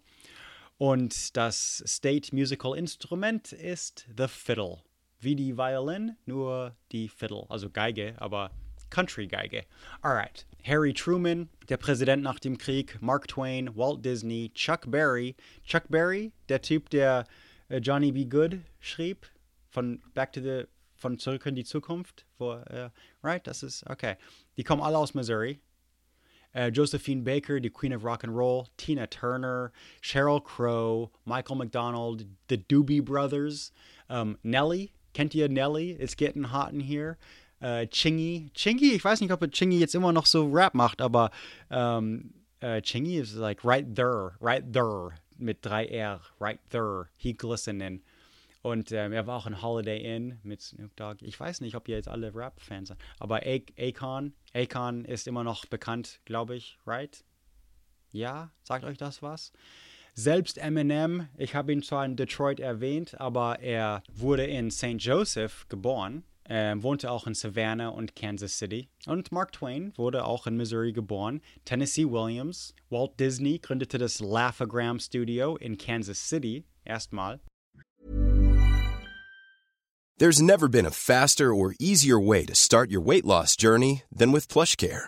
PlushCare accepts most insurance plans and gives you online access to board-certified physicians who can prescribe FDA-approved weight loss medications like Wegovy and Zepbound for those who qualify. Take charge of your health and speak with a board-certified physician about a weight loss plan that's right for you. Get started today at plushcare.com/weightloss. That's plushcare.com/weightloss. plushcare.com/weightloss.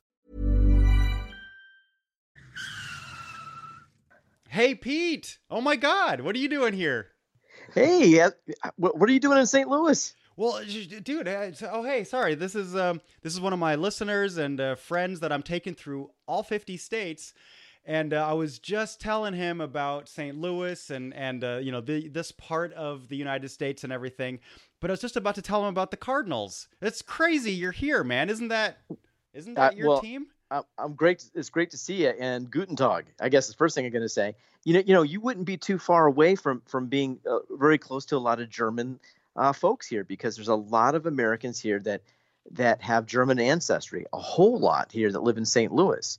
Also weiter westlich als St. Louis wohnte Pete auch nicht. Doch, Pete wurde eigentlich in Hawaii geboren. Genau, aber es gibt einen Grund, warum ich noch einmal Pete dabei haben wollte, denn erstens er ist Cardinals-Fan. Das kommt auch daher, weil viele von seiner Familie aus Cincinnati, aus St. Louis kommen. Und das ist, weil St. Louis an der Mississippi ist. Und es kamen eben viele deutsche Immigranten die Mississippi einfach hoch und siedelten dann so das um die Mississippi rum und das ganze Tal und eben bis nach Minnesota hoch. Unter anderem auch die Colemans. Oder wie die damals hießen, keine Ahnung. Eben Peter Colemans Familie. And as a matter of fact, this is a beer town, man. So Anheuser-Busch is the beer that's around the world, with Budweiser, is their world headquarters is here in St. Louis. So you came to the right place, and you want to talk about Cardinals. You just look right over here across Clark Street. You're going to see the most amazing stadium and a team of all baseball, which is the St. Louis Cardinals. And yes, I'm a little partial. I'm a fourth generation Cardinal fan. My Coleman ancestors moved here from Germany, from Ostfriesland, in the mid 1800s to this area in just about 40 miles or about 50 kilometers or so east of here in Illinois, in the farm country of Illinois. And so that's why my family were all Cardinals fans. And I tell you what, if you were to go to see a Cardinals game, you would fall in love with baseball, even if you had no idea about what it's all about. The team is named Cardinals because the story goes they were first called the Perfectos, which is a horrible name, and that goes back to the late 1890s. And then the wife of the president of the club was remarking about how beautiful their red or cardinal color socks were when they first changed their uniforms in like 1899. And she goes, that's a lovely shade of cardinal. And from that point on, the newspapers called them the Cardinals. And the Cardinals then became the most winningest team, if I can say it like that, in all of the National League. Of course, if you're talking about most World Series pennants and titles, that would go to the New York Yankees. They got a lot. The Cardinals are in second place so they do pretty well for themselves. But this town, as they say, loves baseball. This is the best baseball town in the United States. And most people will say that's very true. And it's kind of that Midwestern wholesomeness and sportsmanship that's usually here. And they love their team, win, lose, or draw. And I'm glad to be a fan of Cardinal Nation. Win, lose or draw. Gewinnen, verlieren oder Gleichstand, whatever. Also wie gesagt, die Coleman-Clan kam ursprünglich, also seit 4 Generationen Cardinals-Fans, und die kamen so Mitte 19. Jahrhundert aus Ostfriesland, so 60 Kilometer östlich von hier in den Feldern von Illinois wohnten die erstmal. Und super Sportstadt, Baseballstadt. Und alle sind sehr stolze Cardinals-Fans, weil sie nach den Yankees am zweitmeisten Pokale und so weiter gewonnen haben. Sie hießen am Anfang die Perfectos oder so. Und dann die Frau vom Besitzer sagte irgendwann mal zur Presse oder dass sie, als sie 1899 ihre Uniformen gewechselt haben, das ist doch ein schönes Ton von Cardinal Rot. Cardinal ist eben ein roter Vogel und so heißt auch die Farbe. Und dann eben, Red Sox war schon vergeben, also Cardinals. So I'll tell you what, when you get inside, you're going to have a hot dog for sure. You're going to have a Budweiser. And after the game, we'll take you down closer to downtown St. Louis. And I'm going to take you to the frozen custard, Ted's frozen custard. All right. Okay. Now you go to Ted's after a game, you're going to be waiting in line for a long time. But once you get to the counter, you're just going to say, I need a small concrete. Okay. Because a large concrete, you're going to die. But basically, it's such a thick shake, like a shake as a custard. Oh, nice. And so it's so thick that you have to eat it with a spoon, and that's why they call it concrete. They put a lot of other candies and stuff inside it. So that's something to do, because I'm going to tell you you're here in the summertime. It's humid, as you can feel. It feels like you're living in the Amazon. And when you get through a game, you're pretty much sweated out and maybe a little drunk. So you're going to go over to Ted's and kind of cut that hangover a little bit for the next morning by having a small custard. So yeah, perfect. So what, were you just on the way to go catch a game? Should we all go Yeah, catch a game? I think we're playing the Dodgers today, so that's a big game. Usually, the biggest rivalry is against the Chicago Cubs. All right, they're in our division. You have to understand this is also Cubs in Cardinals country for Illinois, Iowa, Missouri. It's right down the middle because you can very easily marry a Cubs woman and you're a Cardinals man, and basically you have fights all year because of this. All right, so that doesn't sound good. It doesn't sound great, and so that's usually a friendly rivalry. It's not like the Yankees and the Red Sox where they throw batteries at each other. All right, but it's those marriages are still illegal in most states. Er hat irgendwie Ted's Frozen Custard oder sowas erwähnt. Custard? Ich weiß nicht genau, wie das auf Deutsch heißt. Das ist das Ding, was in Eclairs sind. Diese, what the fuck, man. Also muss wohl französisch sein, oder? Crème Anglaise, aber dann mit Cornstarch, Eier, Milk, Cream. Halt, ich glaube auf Französisch heißt es auch einfach Costard, oder? Aber das ist auf jeden Fall irgendeine Creme, whatever, gefroren. Und Pete meint, etwas größer als die kleine Portion bringt einen um. Und sowieso, also im Mittleren Westen so, das ist so ziemlich nah an Chicago noch und deswegen die Hauptrivalen sind die Chicago Cubs in Baseball. Und es ist immerhin nicht so schlimm wie die Red Sox und Yankees, wo sie Batterien und so aneinander schmeißen. Aber trotzdem, eine Hochzeit zwischen einem Cardinals-Man und Cubs-Frau, das kann nicht gut enden. Exactly. They won't let you do it. But Cardinals and Cubs have kind of that friendly sort of rivalry that can get heated from time to time. But it's a neat thing to do. But they're not in town this weekend. It's the Dodgers, another great historical club from Los Angeles. They used to be from New York, and they are now coming to St. Louis this weekend for 3 games, and it should be a lot of fun. So if you want to, let's go. We can go to Will Call right by the Stan the Man Musial statue, which is the most famous cardinal of all time. We'll get our tickets at Will Call, and then we'll head on in. All right, and then we'll go sit with the Dodgers fan. Is that right? That is not what you want to do.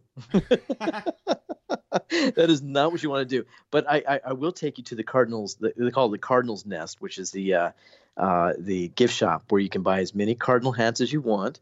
And by the way, there's a Cardinals Museum Hall of Fame that is better than I say it's better than Cooperstown in New York. It is amazing.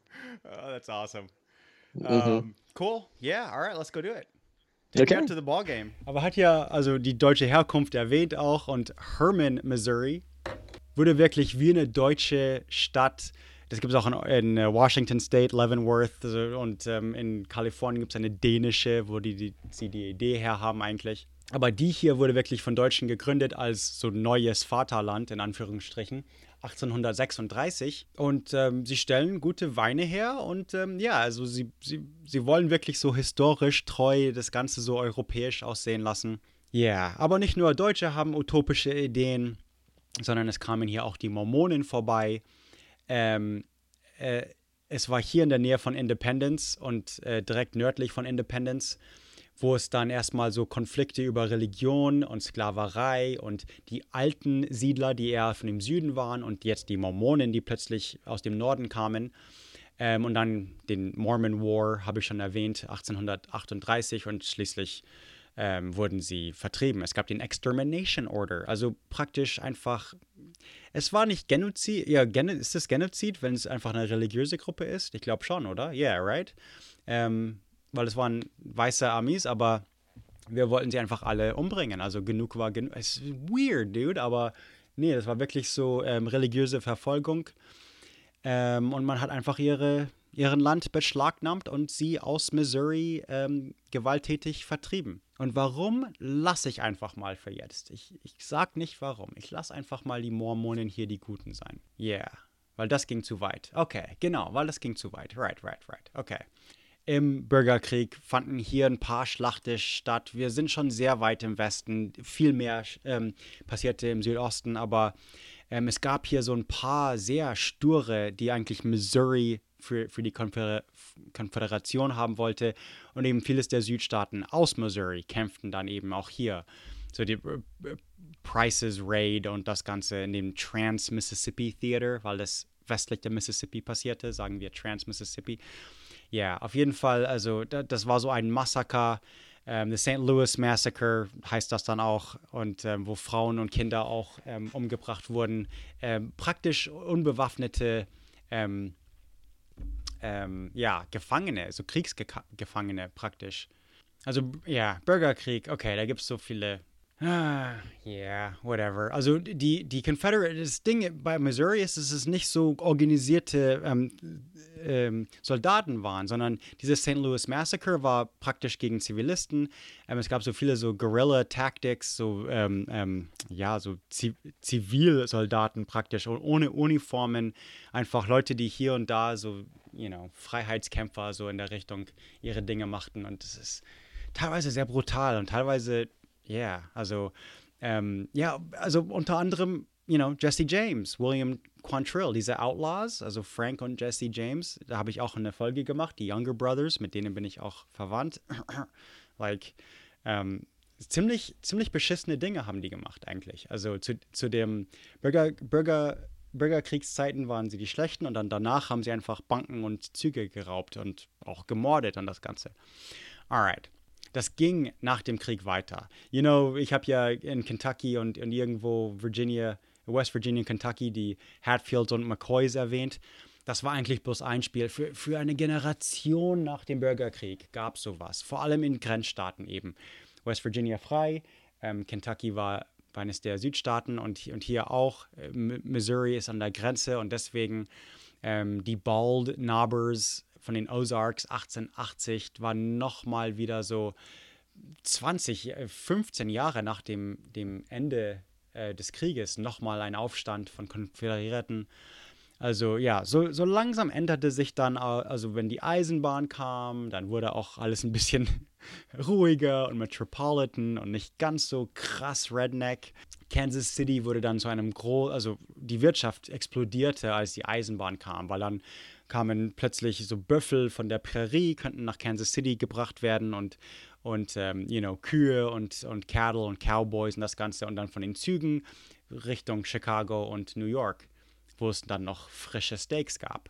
Es war wirklich der Zug in Kansas City oder die Züge in St. Louis und Kansas City, der dann wirklich Texas als Macht, als industrielle so Steak-Macht machte.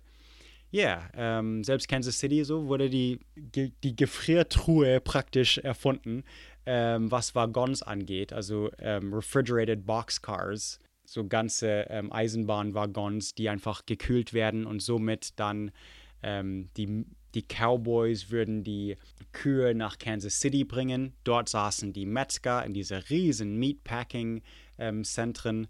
Und dort würden dann die Steaks nach Chicago und New York gebracht in diese eisgekühlten Boxcars. So um die Jahrhundertswende rum gab es in St. Louis eine World's Fair. Deswegen nicht die Arch. Das war nachher. Wow, yeah. Auf jeden Fall 1904 in St. Louis zu dieser Weltexpo gab es einen gewissen Richard Bletchiden. Ich wünschte, ich wüsste, wie man seinen Namen ausspricht, denn er war nämlich der Genie, der Eis in Tee warf und somit Eistee erfund. Darauf sind sie stolz, okay? Lass ihnen das. Sie haben nicht viel, gibt ihnen Eistee. Alright. Aber auch in der gleichen Weltexpo, St. Louis World's Fair 1904, wurde auch Ice Cream, das Waffeleis, also Ice Cream Cone erfunden. Und zwar aus Versehen wurde dieses Waffelbecher erfunden, denn er hatte so Papiercups oder keine Ahnung was, aber das Eis war so beliebt, dass er dann keine Cups mehr hatte. Und nebenan war irgend so ein Waffelverkäufer, und der sagte, hey, hilf mir, roll diese Waffel auf und wir machen zusammen einen Eiswaffelding, und bam, Ice Cream Cone erfunden. Ja, bam, so einfach. Der erste Flug von den Wright Brothers in North Carolina oder wo auch immer das war 1903 vielleicht? Irgend sowas. Es war nicht mal 10 Jahre später, als der erste Depp mit einem Fallschirm aus dem Flugzeug sprang. Und zwar war das Captain Barry in St. Louis 1912. Wenn man an böse Firmen denkt, dachte man früher vielleicht an IBM oder Microsoft oder keine Ahnung was. Jetzt denkt man vielleicht an Facebook und Google, obwohl das ein bisschen komisch ist, weil früher waren die mal die Guten. Aber nee. Komm, wär's ganz oben an der Spitze, ganz böse, wer hat einfach kein Skrupel, keine moralische Ethik, absolut überhaupt. Monsanto natürlich, wurde sogar praktisch die genetically modified Dinger sind in Europa verboten. Viele Monsanto-Produkte wurden zuerst in Deutschland verboten, bevor es jetzt auch hier verboten wurde, wie Roundup und also diese Herbicides, die pflanzentötende Dinge. Irgendeine dämliche Firma namens Bayer hat sie gekauft. Oh shit. Fange ich neu an. Eine deutsche Firma hat sie gekauft. Ein Jahr, also 2018, bevor es dann rausfand, dass, Roundup verursacht tatsächlich Krebs, und zwar nicht nur nebenbei und nicht nur irgendwie ein bisschen. Und jetzt sind es plötzlich Millionen, Hunderte Millionen, Milliarden an Strafe. Muss Monsanto plötzlich zahlen, aber jetzt sind sie nicht mehr Monsanto, sondern Bayer oder wie er das ausspricht. Yeah, dude.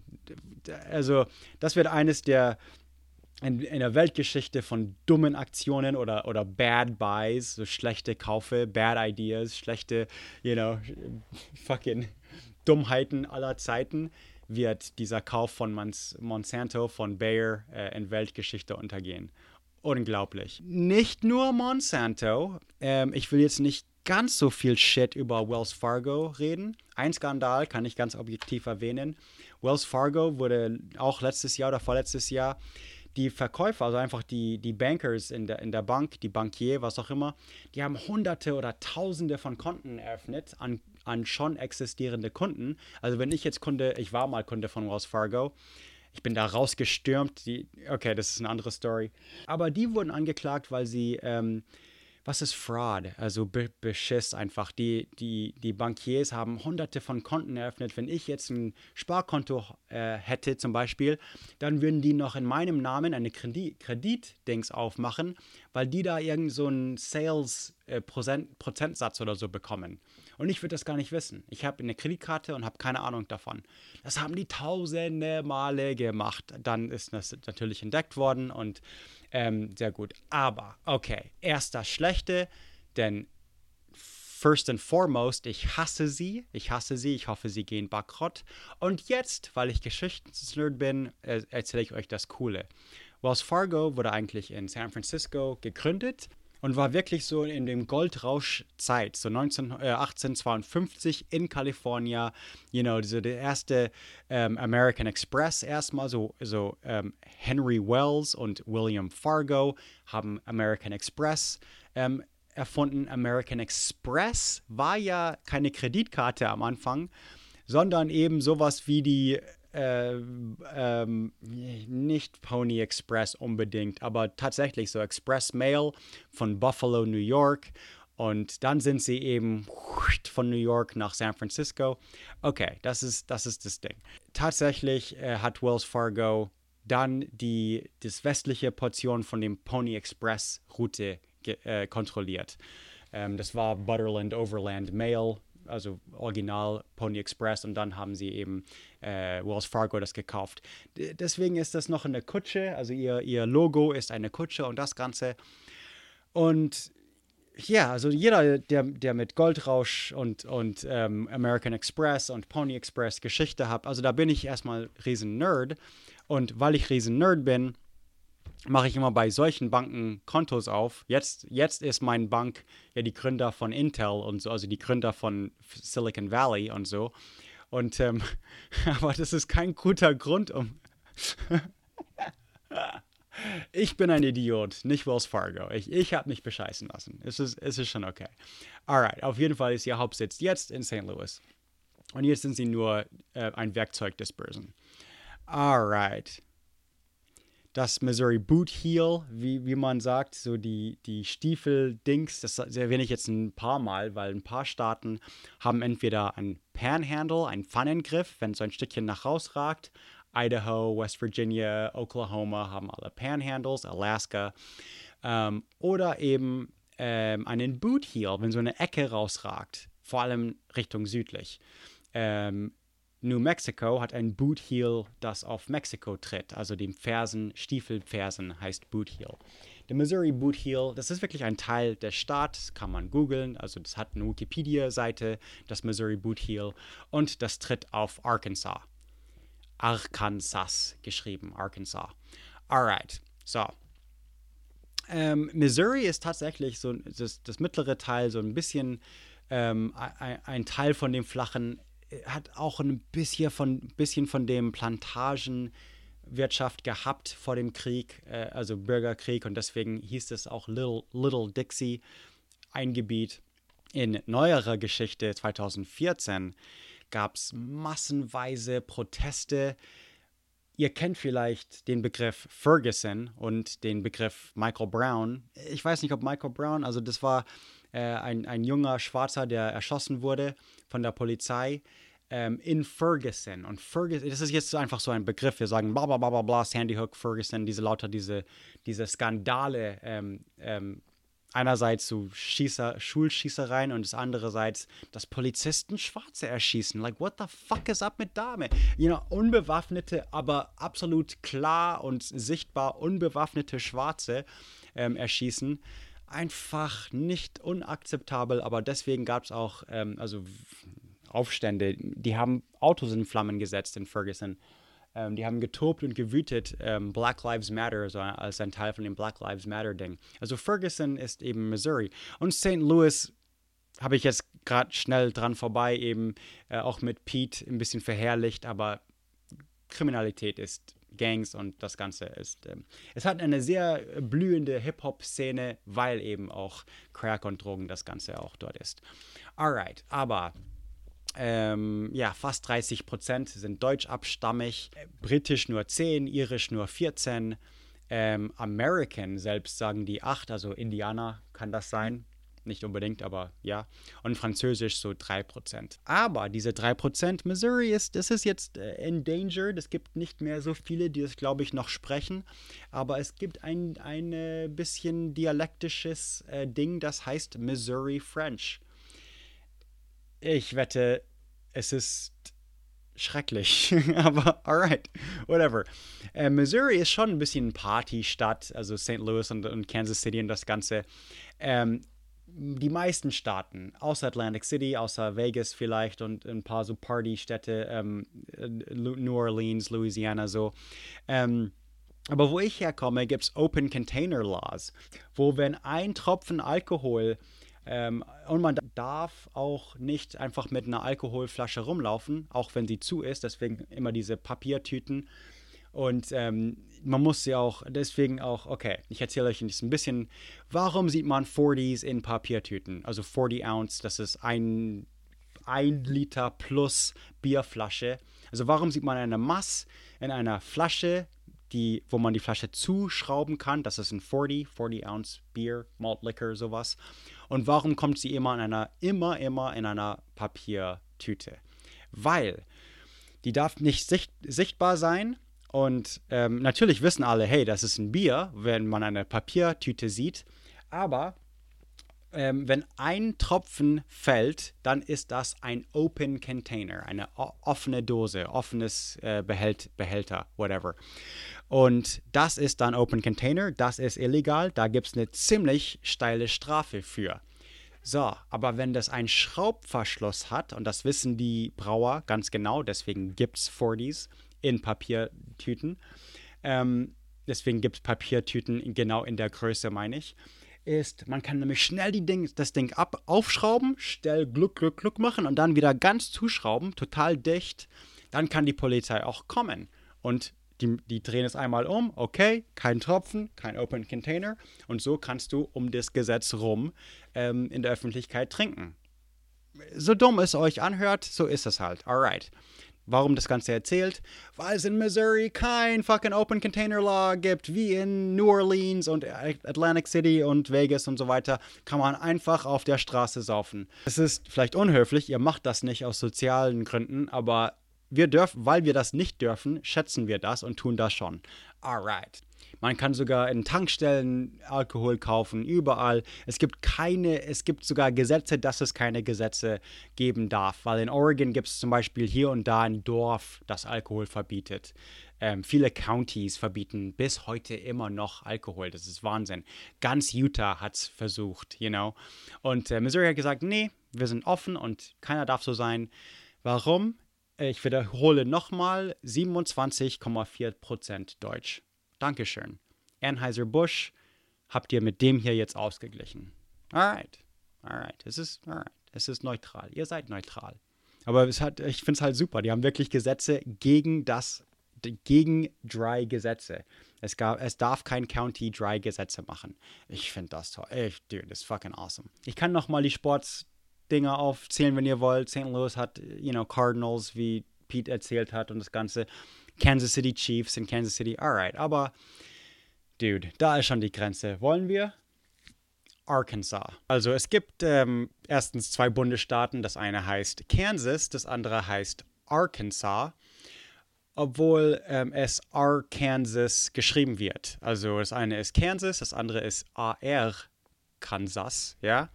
Aber, und beide kommen vom gleichen Wort. Beide kommen von der französischen Interpretation von dieses Lakota-Wort Arkansas. Das heißt vielleicht das Ort, das flussabwärts ist. Alright, jetzt passt genau auf. Ich will das Ganze in Kansas nochmal erklären müssen. Arkansas war ursprünglich so das Arkansas-Fluss und das nannten die Franzosen die Quapaws, weil sie das Lakota-Wort benutzte für Ort, das flussabwärts war und flussabwärts wohnten die Quapaws. Alright, Quapaws waren auch eines der Lakota sprechenden Indianer.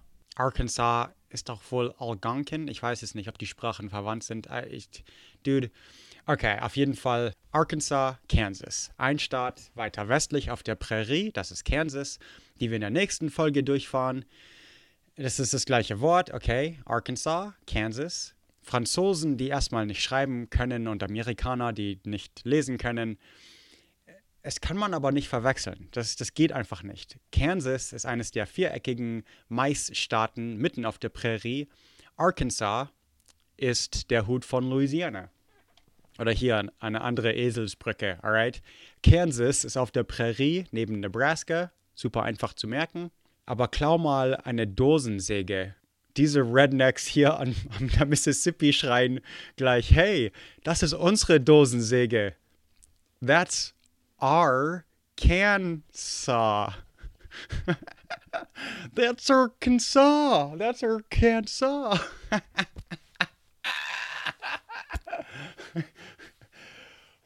Ich will euch ja nur helfen, okay? Das eine ist Kansas und die andere ist unsere Dosensäge. Alright. Ich mache euch auch nichts vor. Also Arkansas Code, obwohl es Arkansas geschrieben wird. Arkansas Code 1-4-105, kein Scheiß jetzt. Be it therefore resolved by both houses of the General Assembly that the only true pronunciation, die einzige wahre Aussprache of the name of the state in the opinion of this body, also laut der General Assembly, is that received by the French, also man soll das Französische schon mit einbeziehen, nicht Arkansas, sondern Arkansas, is received by the French from the native Indians and committed to writing in the French word representing the sound. Also laut der französischen Aussprachsweise. Was? It should be pronounced in 3 Silben. All right. The final S is silent, sowieso, Französisch. The A in each syllable with the Italian sound, also A, wie Italiener sprechen. The accent on the first and last syllables, the pronunciation with the accent on the second syllable with the sound of A as in man. Okay? Arkansas. All right. The sounding of the terminal S is an innovation to be discouraged. Man soll also nicht das S, also sowas wie Kansas, eben nicht mit Arkansas machen. All right. Jetzt ist es super klar in eurem Kopf. Super. Also, damit ihr auch Arkansas befestigt. Südlich ist Louisiana. Texas schon südwestlich, Oklahoma westlich. Oklahoma wurde von Arkansas abgetrennt, von diesem Territorium. Missouri, wo wir gerade herkommen, aus dem Norden. Und Tennessee und Mississippi über die Mississippi, über den Fluss im Osten. Arkansas wurde das 25. Staat 1836. Ich finde das ein bisschen traurig, denn wir sind auch halbwegs durch die 5. Folge. Das heißt, wir sind auch mit dem Roadtrip. 25 von 50 ist halbwegs finished, man. Seid ihr auch so traurig? I don't know, man. Halbwegs, jetzt ist alles bergab. Also Little Rock ist nicht nur die Hauptstadt, aber auch die größte Stadt. Arkansas komplett generell hat 3 Millionen Leute. Und Little Rock, da kommen auch die Clintons her. Die Bahn zum Weißen Haus für Präsident Bill Clinton begann erstmal in Hope, Arkansas, dann Hot Springs, Fayetteville und schließlich Little Rock und dann Washington, D.C. Bill Clinton war der 40. und 42. Gouverneur von Arkansas und seine Frau, Secretary of State Hillary Clinton. Man wirft den Clintons vieles vor. Die Wahlfahrtskampagne 2016 gegen Hillary Clinton war brutal. Sogar mit russischen Hackers und alles mögliche an Verschwörungstheorien und Pizzagate und das Ganze. Und doch, will ich sagen, trotzdem haben sie schon einen Ruf, dass sie ein bisschen korrupt sind. Und das fing weit vor Russland und Trump an. In die 1990er gab es die Whitewater Controversy. Whitewater-Firma war einfach so ein Entwicklungsfirma, also so Landentwicklungs, Real Estate, keine Ahnung was. Die wollten irgendwie Häuser bauen oder irgendwas aufbauen, keine Ahnung. Auf jeden Fall ging eine Bank pleite und dann ging auch diese andere Firma pleite und dann kamen so ein paar verdächtige Dinge zum Vorschein, dass irgendwer das Ganze mismanaged hat, dass er viel Geld angenommen hat und dann bankrott erklärt hat, also ob jetzt Geld dort verschwand oder was. Dann gab es so Beschuldigungen, dass Präsident Clinton Leute für $300.000 irgendwie so Druck gemacht haben, dass sie investieren. Wie schuldig die Clintons sind, ich habe es nicht wirklich so genau angeguckt und keine Ahnung, aber andere in diesem Whitewater-Skandal wurden verhaftet, saßen, selbst der Gouverneur nach Bill Clinton kam 4 Jahre Bewährung oder irgend sowas, anderer saß für 1,5 Jahre im Knast, also um die Clintons rum gab es Leichen, so kann man das sagen, also es ist ein bisschen weird. Und das ist das Skandal, das wirklich ein Skandal war. Wie viel die wirklich damit zu tun haben, das wird seit 1995 eben bestritten. Es gibt viele andere Skandale, wo das ist einfach russische, Trolls in einem Hacker-Farm irgendwo, das ist einfach Schwachsinn. Aber trotzdem, ja, solche komischen Geschichten haben ihr das Präsidententum gekostet. Aber zurück zu Arkansas. Theoretisch Arkansas eines der konföderierten Staaten, also Südstaaten, aber immer noch so in den tiefen Süden hier, so wir sind an der Grenze mit dem tiefen Süden. 1861 ging es zur Konföderation im Bürgerkrieg, aber nicht allzu viel passierte westlich der Mississippi. So ein paar kleine Schlachten in Texas, aber nicht viel in Arkansas, ein paar Dinger vielleicht. Wir befinden uns auf jeden Fall, also ohne Zweifel, im Süden schon, auch wenn nicht im tiefen Süden. Die Ozark-Gebirge, die Wichita Mountains oder wie die ausgesprochen werden, Arkansas, Flusstal, das sind ganze Regionen von Arkansas. Wir sind auch eindeutig wieder aus dem deutschen Klima.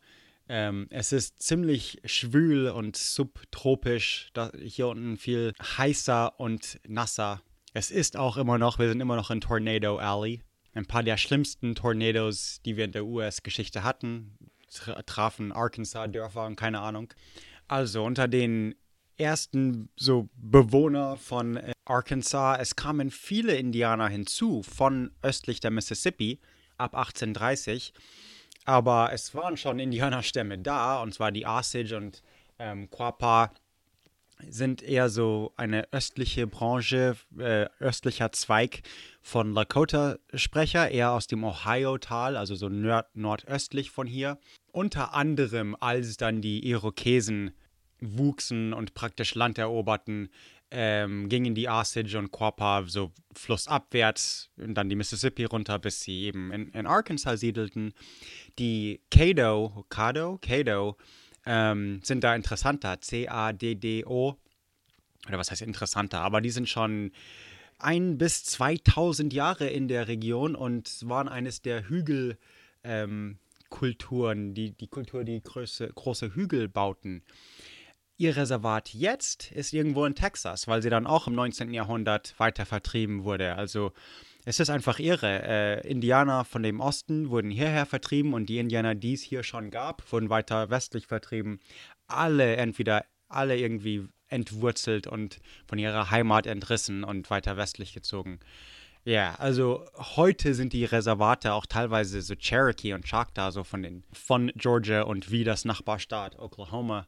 Und am Anfang gehörte Arkansas Territory noch, was heute Oklahoma ist. Wie ich in der Fahrt der Tränen erzählt habe, das sind die Indianer aus Tennessee, South Carolina, Georgia, Alabama und so weiter, mussten alle westlich der Mississippi geschickt werden, wo wir uns hier gerade befinden. Wir sind gerade westlich der Mississippi, right? Also direkt westlich der Mississippi.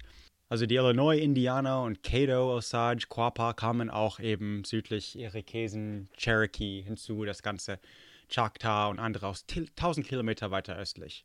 Zu Fuß, über die Mississippi. Okay, das passierte erst später, right? Ab 1830.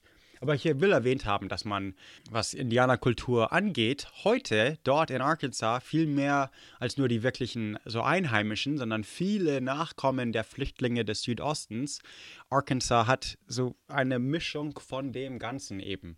Und wenn ihr euch an der Folge aus dem tiefen Süden erinnert, die ersten europäischen Entdecker waren hier schon wieder Spanisch, nicht Französisch, nämlich diesen Hernando de Soto. 1541 erkundigte so Orte, was heute MacArthur, Kansas ist, um Mai 1542.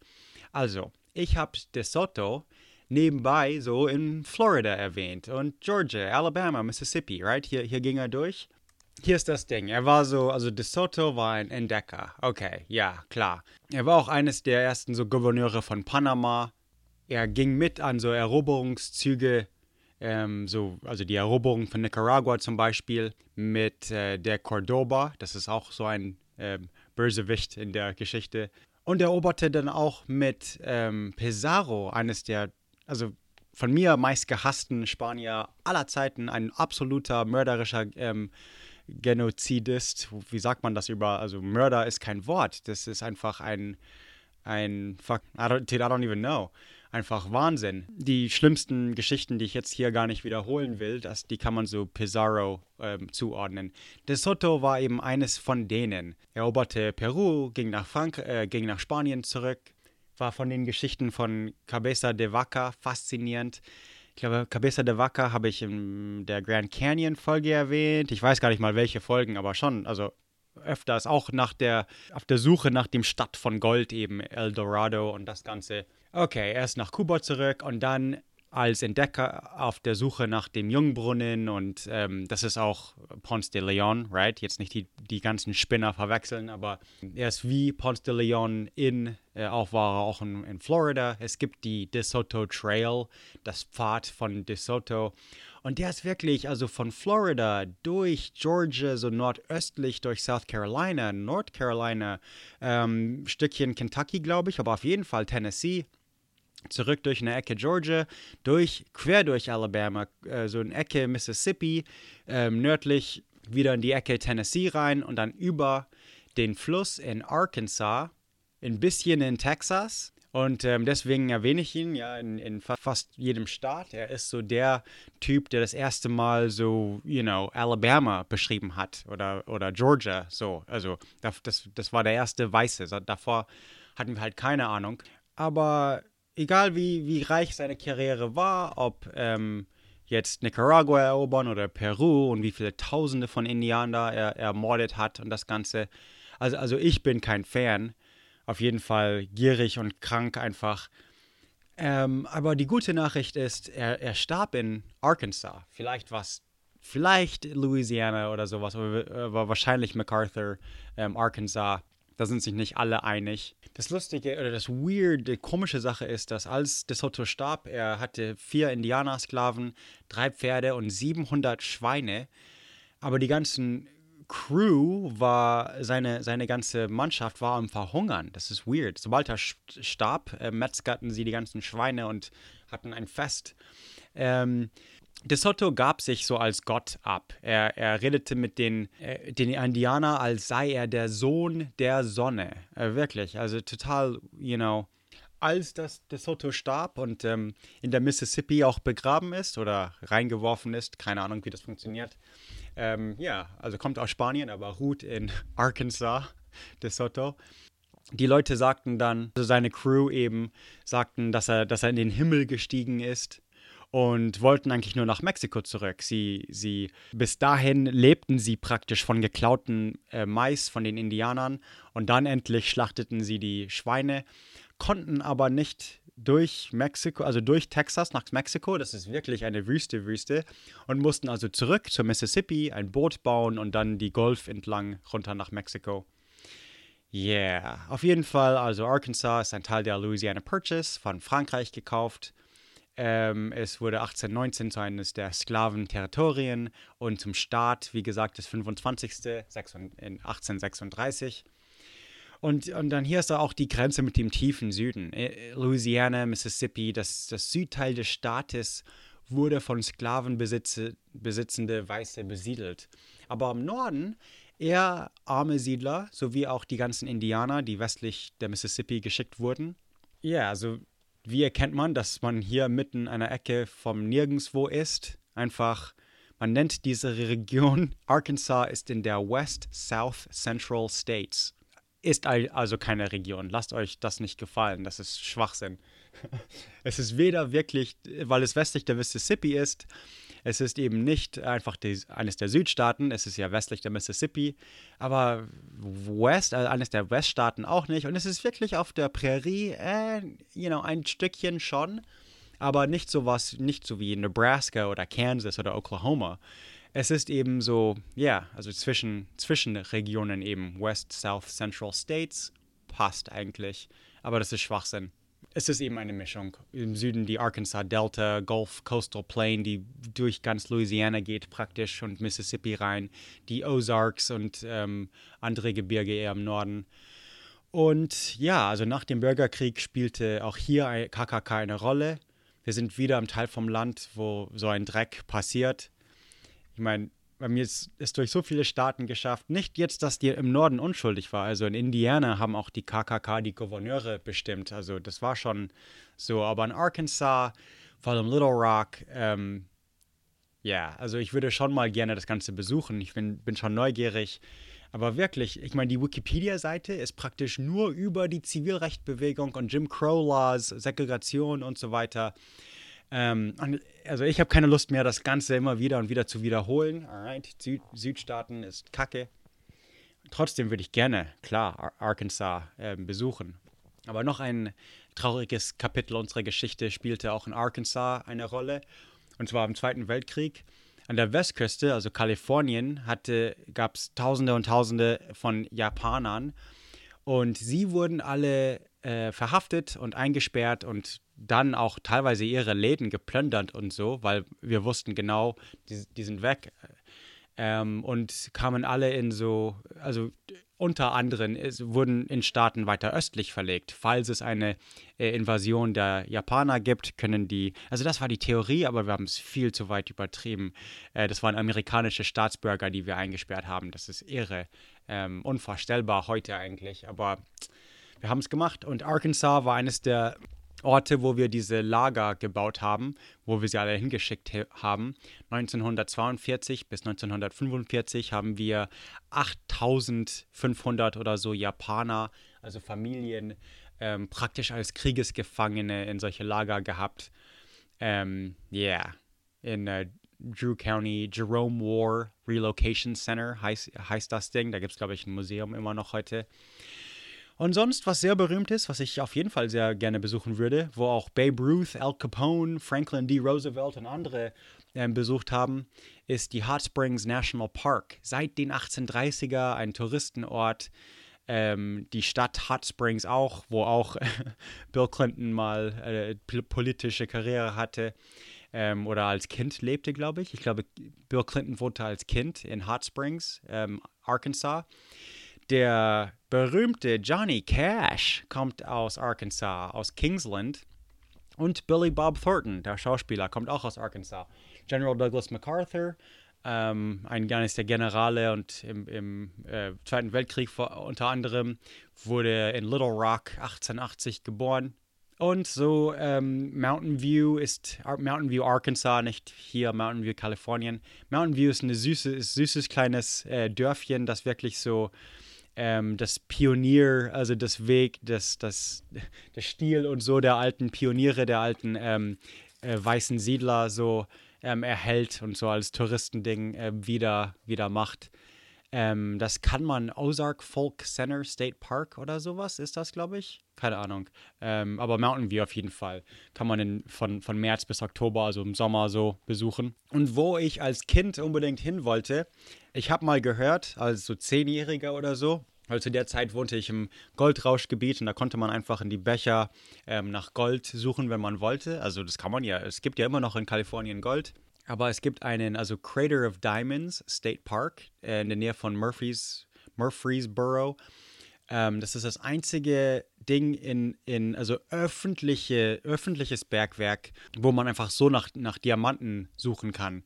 Und auch andere, so Garnets, Jasper, ich weiß gar nicht, wie die ganzen Dinge auf Deutsch heißen, aber so manchmal wertvolle Edelsteine, manchmal einfach solche billigen Gemstones, keine Ahnung. Ja, yeah, die Weltmeisterschaft von Duck Calling, also Enten, Quack, Enten rufen. Das erwähne ich nur, weil die Stadt Stuttgart heißt. Stuttgart, Arkansas. Richtig. Walmart wurde in Arkansas gegründet. Irgendein Staat muss ja die Schuld haben für Walmart. Und ja, wenn du the people of Walmart, das sind meist Südstaatler und Kentucky und Indiana und so weiter, aber auf jeden Fall, ich wette, ein Haufen von denen passen auf jeden Fall zu Arkansas. Also People of Walmart, das ist ein Meme seit über 15 Jahren. People of Walmart, wahrscheinlich einfach .com. aber sei auf was gefasst. Das ist das Amerikanischste von Amerikanern. It's like, wow, dude. Also auf jeden Fall, ich weiß nicht, was ich sagen soll. Also nicht alle Staaten sind gleich im Durchschnitt. Nordkalifornien ist ziemlich gebildet, hat einigermaßen Kultur und ist gesiedelt. Dann gibt es komplett irre Staaten wie Texas und Florida, die einfach ein komplett anderes, fremdes Land sind und die uns wirklich unseren Ruf geben, praktisch als Amerikaner, den wir als Touristen haben zum Beispiel. Der Typ, der bei den Wiesen in München aus dem Bierzelt getragen werden muss, ist kein Ami, sondern ein Texaner oder vielleicht aus Florida, okay? Und wo haben wir dieses Benehmen gelernt? Das seht ihr jetzt, nämlich willkommen zu Louisiana. Louisiana. Die Hauptstadt von Louisiana ist Baton Rouge, roter Stecken auf Französisch, aber die größte Stadt ist natürlich New Orleans. Und das Erste, was ich über New Orleans sagen möchte, ist, wo ich schon die ganze Zeit drauf warte, ist Mardi Gras. Also Fasching-Dienstag praktisch. Mardi Gras ist französisch für fetten Dienstag oder irgend sowas. Es ist sehr alt, vor allem in Europa kennt man das, Karneval und das Ganze. Vor allem im Katholischen sind es die 40 Tage von Lent. Heißt es auf Deutsch auch Lent? Keine Ahnung. Anyways, Mardi Gras, also Fat Tuesday, also Faschingsdienstag auch, ist direkt vor Aschermittwoch, Ash Wednesday, whatever. Und da wird eben gefeiert, weil das direkt vor der Fastenszeit ist. Oder nach der, oder nach der Fastenzeit. Dude, ich bin nicht katholisch, ich habe keine Ahnung. Aber die erste Mystic Society oder Crew aber K-R-E-W-E geschrieben, das ist so eine Gruppe Leute, die sich zusammentun und einen Paradenfloat bauen. Und diese Paradenfloats sind riesen Vehicles, also Schiffe, Boote, was auch immer, die aber auf Land fahren. Und das gibt es in vielen Paraden in Amerika, nicht nur Mardi Gras und nicht nur Louisiana. Aber die Cruise ist eben was Bestimmtes. Die ziehen sich gleich an oder haben irgendeine komische Uniform, auch wenn es Verkleidungen ist. Und das Ganze ist ja ein riesen Maskenball.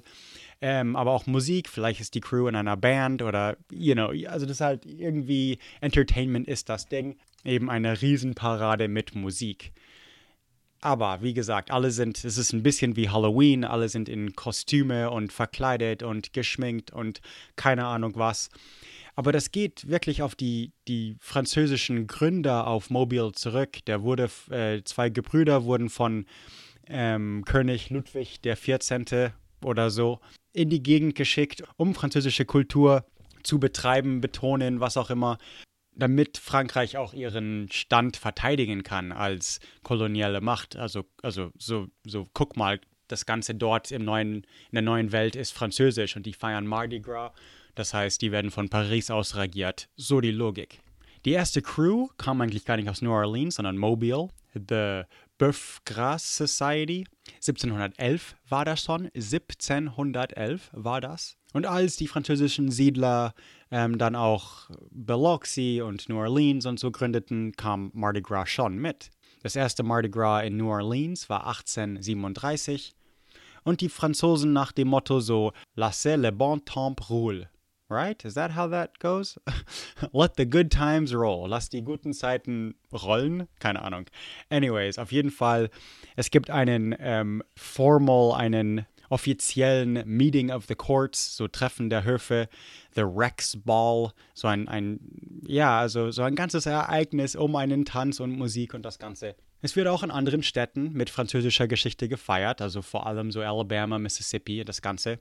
Ein Teil der Bräuche, zum Beispiel um Acadianer, die Cajuns feiern sowas, das heißt Courir de Mardi Gras und das geht wohl zum Mittelalter zurück. Das ist so ein Fat Tuesday Run, also so ein Rennen, keine Ahnung. Das kommt in manchen Filmen und so vor. True Detective, die HBO-Serie und so weiter. Also ähnlich eigentlich, wie sie in Tschechien Ostern feiern. Ein bisschen so von Tür zu Tür, ein bisschen betteln. Also ich finde das Ganze faszinierend. Alright, aber jetzt weiter. In New Orleans selber, Mardi Gras ist Wahnsinn. Das ist ein bisschen wie Oktoberfest in München oder sowas.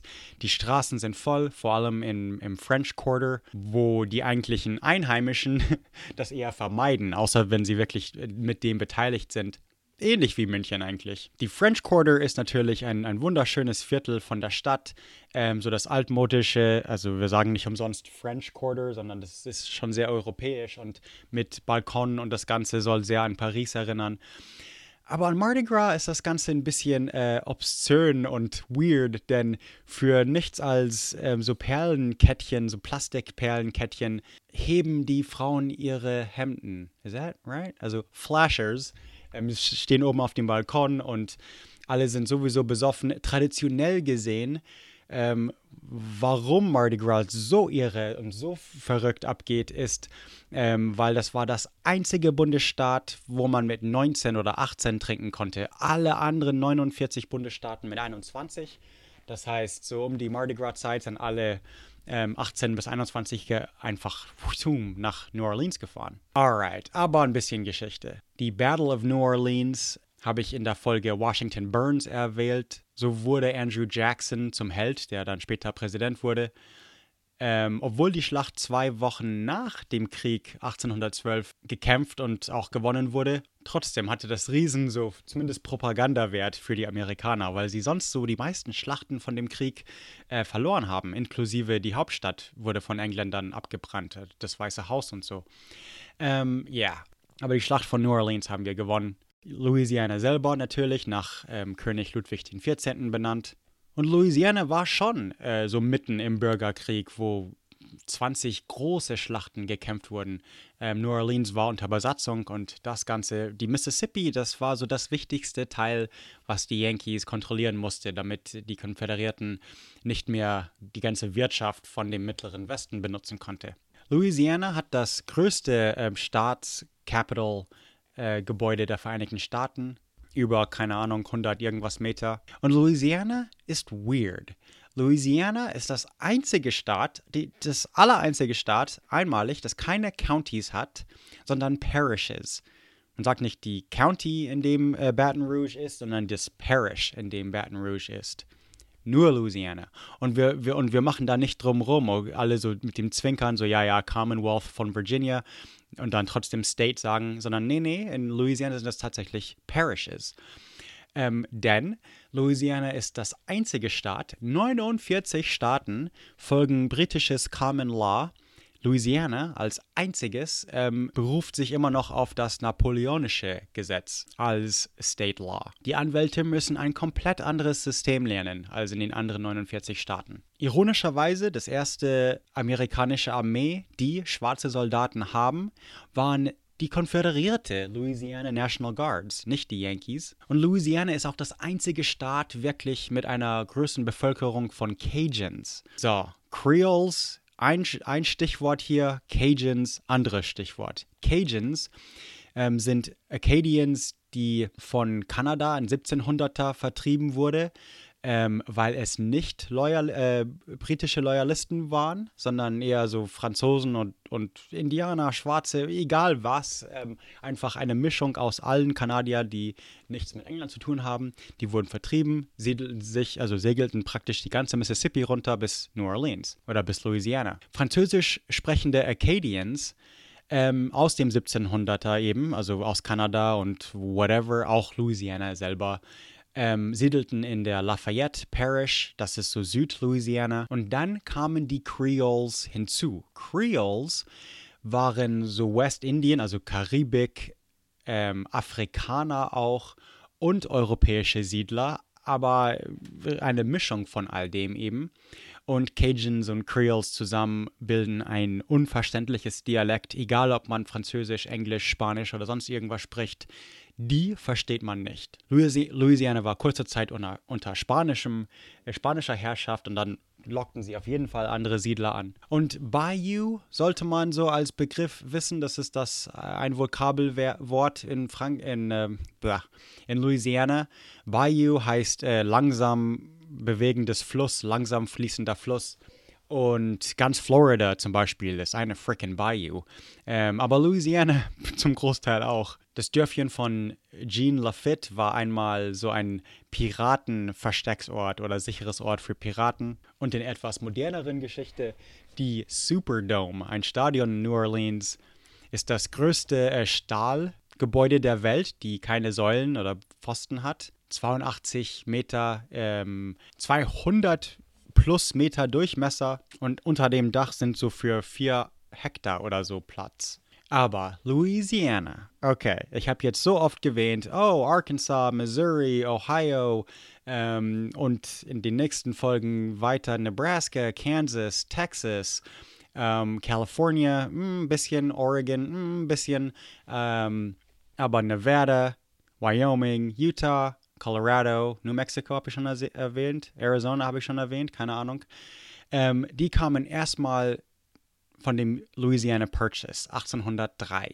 Mit einer Unterschrift und $15 Millionen haben wir die Fläche der Vereinigten Staaten verdoppelt.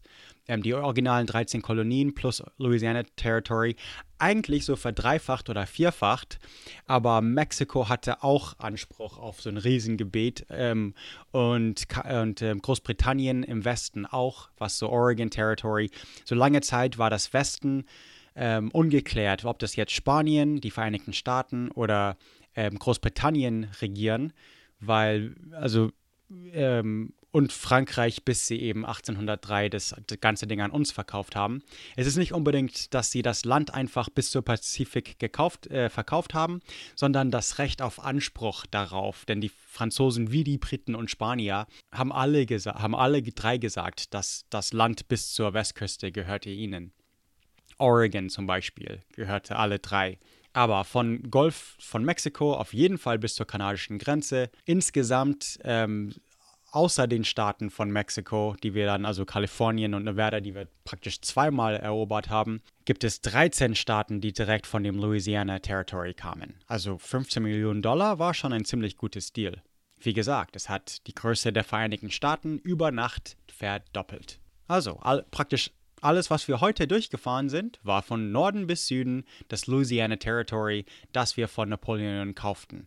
Einfach mal zu sagen, wie groß es ist. Von Wisconsin bis frickin' Louisiana und bis an die Pazifik, zumindest theoretisch. Dann wurden aber immer mehr Territorien abgestückelt und abgebrochen, als Staate besetzt, als Reservate besetzt und so weiter, bis nur noch Louisiana unter französischem Gesetz noch übrig bleibt. Natürlich ist das meiste von Louisiana nichts mehr als die Mississippi Delta. Also das ist ziemlich flach, vor allem im Süden, viel Swamp, wegen Klimaänderung versickert das Ganze. Das sind hier keine Holländer, die wissen nicht so viel über Deichbau und das Ganze. Und Google Maps ist schon veraltet. Google Maps kommt nicht nach. Täglich verlieren wir Quadratmeilen an Land in Louisiana und es wird einfach nicht sehr viel gemacht. Es ist viel Regierungsland und das Ganze und also Dörfer sind auch weg mittlerweile in den letzten 30 Jahren oder keine Ahnung. Aber es ist eben sehr viel Sumpf, sehr viel praktisch Watt, mehr oder weniger. Eher tropisch, subtropisch. Viel Fisch, viele Frösche, viele Vögel, das Ganze, Orchideen, fleischfressende Pflanzen. Louisiana eben. Louisiana hat auch mehr verschiedene Indianerstämme als alle anderen Südstaaten. 4, die bundesweit angesehen werden, 10, die staatsweit angesehen werden und 4 arme Stämme, die gar nicht wirklich angesehen werden. Aber Louisiana eine Mischung von Französisch, Haiti, also manche Creoles und so waren auch entkommene Sklaven von Haiti. Haiti war auch eine französische Kolonie, die brutalste Sklavenkolonie eigentlich, Haiti. Spanisch, Indianer und afrikanische Kulturen kamen alle zusammen aus Haiti und das Ganze kam auch Voodoo. Da habe ich das schon? So von Rootwork, Hoodoo und das Ganze eine Folge gemacht, so diese Medizin und auch Glaubensbekenntnis so. Voodoo ist das, was man, glaube ich, international so kennt. Das ist das von Haiti. Aber es gibt auch Hoodoo und anderes Rootwork und so, das man auch in Texas und überall sieht. Eher von den Südstaaten und eher von nicht rassistischen Südstaaten, die entweder schwarz sind oder Schwarze kennen. Aber so mein Freundeskreis kenne ich Leute aus Texas und die weiß sind und trotzdem an sowas glauben und ihre Rituale machen und das Ganze. Also das ist schon ein Ding. Also das ist schon... Also ich bin Augenzeuge, dass es sowas gibt. Das ist nicht so exotisch, glaube ich. Aber ja, das ist ganze Philosophien dahinter und ist auf jeden Fall ein heidnisches Glauben, auch wenn da viele so katholische Heilige und so wieder gesehen werden oder erkannt werden. Das ist alles bloß Code, denn die Sklaven sollten ja nicht an Götzen oder heidnische Götter beten und deswegen haben viele von denen katholische heilige Namen, aber sind sie nicht. Ist nur das gleiche so Bildnis. Aber ja, Voodoo ist eben, ist auch mit christlichen Bräuchen gemischt, wie viele so sklavische Musik und Bräuche wurden dann, also afrikanische Kultur wurde mit christlichen Kultur gemischt, teilweise auch, damit es nicht so viel Ärger gab, einfach. Aber alright, also das französische Gebiet war praktisch von die Gulf of Mexico in New Orleans bis Quebec, also französisches Kanada. Da gab es nicht unbedingt einen Abschnitt dazwischen. Das war einfach ein Riesending, was alles den Franzosen gehörte. Aber dann kamen die Deutschen. 1720er kamen Haufen deutsche Immigranten in der ersten Welle, so in die Mississippi River. Das nennt man heute immer noch die German Coast. Die deutsche Küste ist ein bisschen über New Orleans an der Ostseite von der Mississippi River. St. Charles, St. John the Baptist, St. James Parishes, diese Counties, Parishes. Also alles sind heute in Acadiana, wo ich auch die Cajuns erwähnt habe. Da zogen eben auch Deutsche hin. Aber ab dem Zeit, 1720er und so, fingen an wirklich ja auch die französischen Händler und auch Pelzfänger und das Ganze hier wirklich in großen Nummern zu kommen, fingen auch an, Sklaven zu importieren.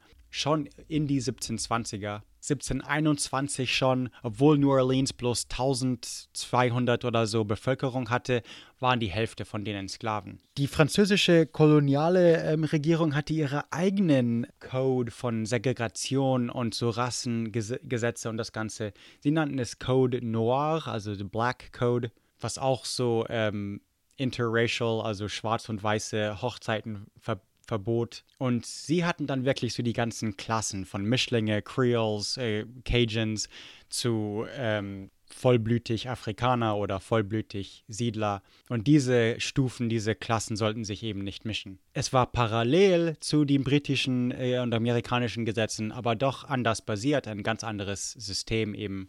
Entkommene Sklaven nannte man Maroons. Und es gab ja eine große Wildnis also die ganze Bayou und die ganze Bayou Country und die Sümpfe und so. Und dort überlebten ganze kleine Siedlungen wirklich von den kommenden Sklaven, diese Maroons. Es kommt aus dem französischen Marron, so Flüchtling einerseits, aber auch so wilde Hunde sind das auch. Feral, wie sagt man? Whatever. Ob Spanisch, Französisch oder Amerikanisch, die Idee war lange Zeit, dass einfach vor allem in diesen Sumpfgebieten, dass afrikanische Sklavenarbeit nötig war. Es wurde so gesehen, als könnten Weiße dort nicht sehr gut überleben.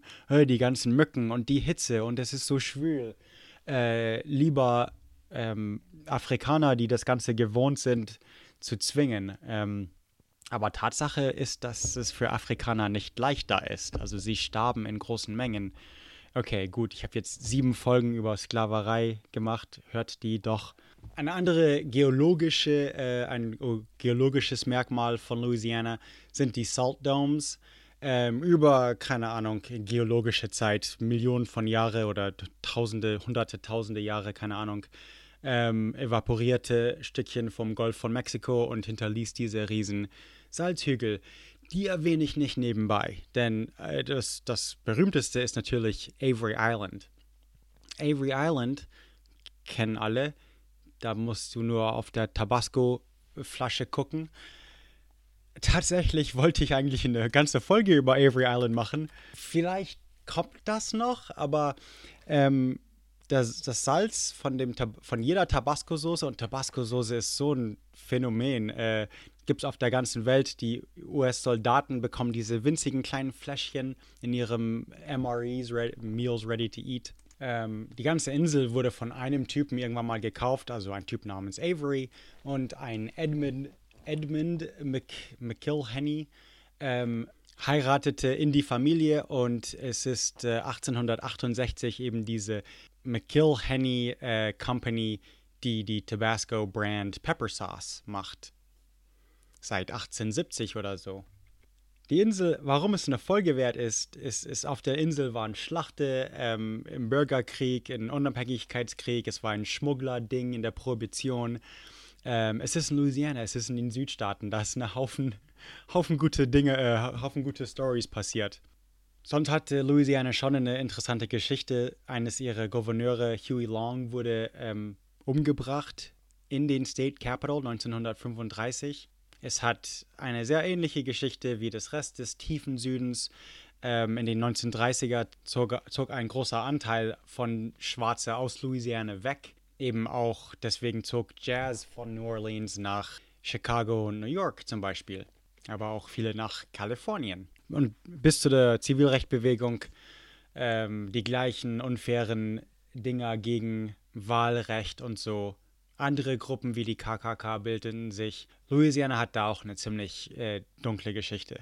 Und ein paar tausende Quadratkilometer sind tatsächlich seit 1930 oder so, seitdem man das wirklich genauer misst, sind unter dem Meeresspiegel verschwunden. Louisiana ist wirklich das schnellst verschwindende Teil von Amerika. Florida ist Nummer 2 wahrscheinlich, aber einfach das Missmanagement von den Wetlands, von den Sümpfen so um die Küste rum und die ganzen Flüsse und so. Da wird einfach nicht viel getan. Natürlich die Hurricane Katrina und das Ganze. New Orleans hat sich eigentlich immer, wann war das, 2004, irgend sowas? Das ist nicht das einzige Hurrikan, das da durch die Gegend kam und es hat sich immer noch nicht ganz so erholt Hurricane Katrina war W-Zeiten, oder? War das vor Clinton? Vor Obama? I don't know. Auf jeden Fall, Hurricane Katrina flutete über 80% der Stadt, die French Quarter. Es dauerte Jahre, bis sie es wieder aufräumten. Ich glaube, teilweise ist es einfach zerstört. Es ist nicht mehr das Gleiche. Und ich glaube, das French Quarter wird es auch nicht ewig geben, außer wenn sie wirklich anfangen, Deiche zu bauen. Vielleicht ein paar Windmühlen. Natürlich die ganzen Reality-TV. Wie in Florida. Irgendwas mit Sümpfen und subtropisches oder tropisches Klima lockt die verrückten Leute an für Reality-TV und die ganzen Rednecks und das Ganze. Okay. Außer von Hurrikanen und Reality-TV-Katastrophen kann man auch von den the Deepwater Horizon Spill 2010 und so, das ist, also für Louisiana, ich glaube, das ist das größte Unfall, also dieses Öl-Dings-Unfall in der Karibik, der Gulf of Mexico. Ich glaube, das war so das größte in amerikanische Geschichte, aber das wurde so irgendwie verpusht. Also es kam nicht so in den Nachrichten, wie schlimm das war eigentlich.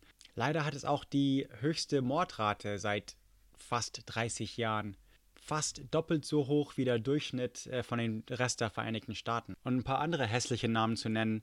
Louisianas Incarceration Rate, die Prozentzahl der Bevölkerung, die im Knast sitzt oder eingesperrt ist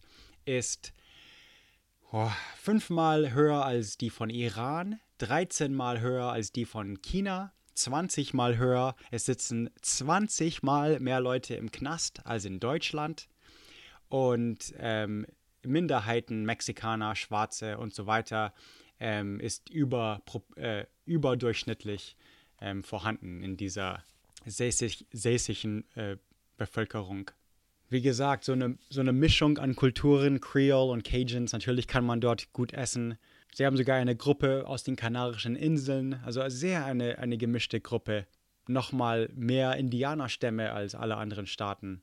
Die Natchez habe ich eigentlich gar nicht erwähnt, aber auch die Choctaw, Arequipa und viele, viele andere. Noch mit die meisten haben noch Sprachen, die sie sprechen, haben sie noch nicht alles verlernt und vergessen. Das heißt, außer Indianersprachen und dieses weird Französisch, like Creole Dialekt, Louisiana Creole French, okay, ist eine Sache. Es gibt auch Louisiana English, was auch oft, wo man sich lustig macht in Filmen und so weiter. Louisiana English ist auch von dem Französischen beeinflusst und ist, man nennt es auch Yat, so heißt das Dialekt. Es ist fast ein bisschen New York, so komisch das ist, so vor allem so ein altes Brooklyn-Slang oder Dialekt so. In vielen Adam Sandler-Filmen wie Waterboy vor allem ist immer einer da, den man nicht versteht, dass es einer, der Louisiana English spricht. Ich fange gar nicht an, um über die Musik oder Literatur von Louisiana zu sprechen. Da ist einfach, da könnten wir nochmal 3 Stunden hier labern. Mit einer Geschichte verlasse ich euch hier, und zwar the Harvey Canal Locks. Locks sind, wo man Schiffe hoch und runter bewegt, also in Kanäle so hoch und runter, so ein Lift für Schiffe eben ist ein Lock. In der Nähe von Westwego, und das verbindet eben Westwego an den Mississippi-Fluss. Und in den 1800er gab es so Ferries, also Schiffe, die Eisenbahnwaggons von einer Seite vom Kanal zum anderen bringen würde. Und dann würden die Arbeiter auf der anderen Seite die Eisenbahnwaggons wieder zusammenstecken. Daher vielleicht der Name von der Stadt. Laut der Legende, laut der Tradition. Die Zugmänner würden dann auf der anderen Seite von der Mississippi und dem Kanal und alle Waggons wieder zusammen, würden sie als Abschied "West we go" schreien, als sie dann von der Station rausziehen würden. Genau wie wir jetzt auch. Wir verlassen die Mississippi-Region ab Richtung Westen, den Golf entlang erstmal. Warum nicht ein bisschen Zeit an der Karibik verbringen?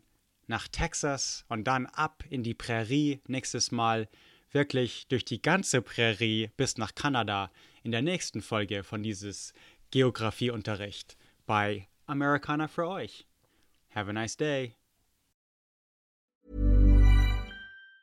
Normally, being a little extra can be a bit much, But when it comes to healthcare, it pays to be extra. And United Healthcare makes it easy with Health Protector Guard fixed indemnity insurance plans. Underwritten by Golden Rule Insurance Company, they supplement your primary plan, helping you manage out-of-pocket costs without the usual requirements and restrictions like deductibles and enrollment periods. So when it comes to covering your medical bills, you can feel good about being a little extra. Visit uh1.com to find the Health Protector Guard plan for you.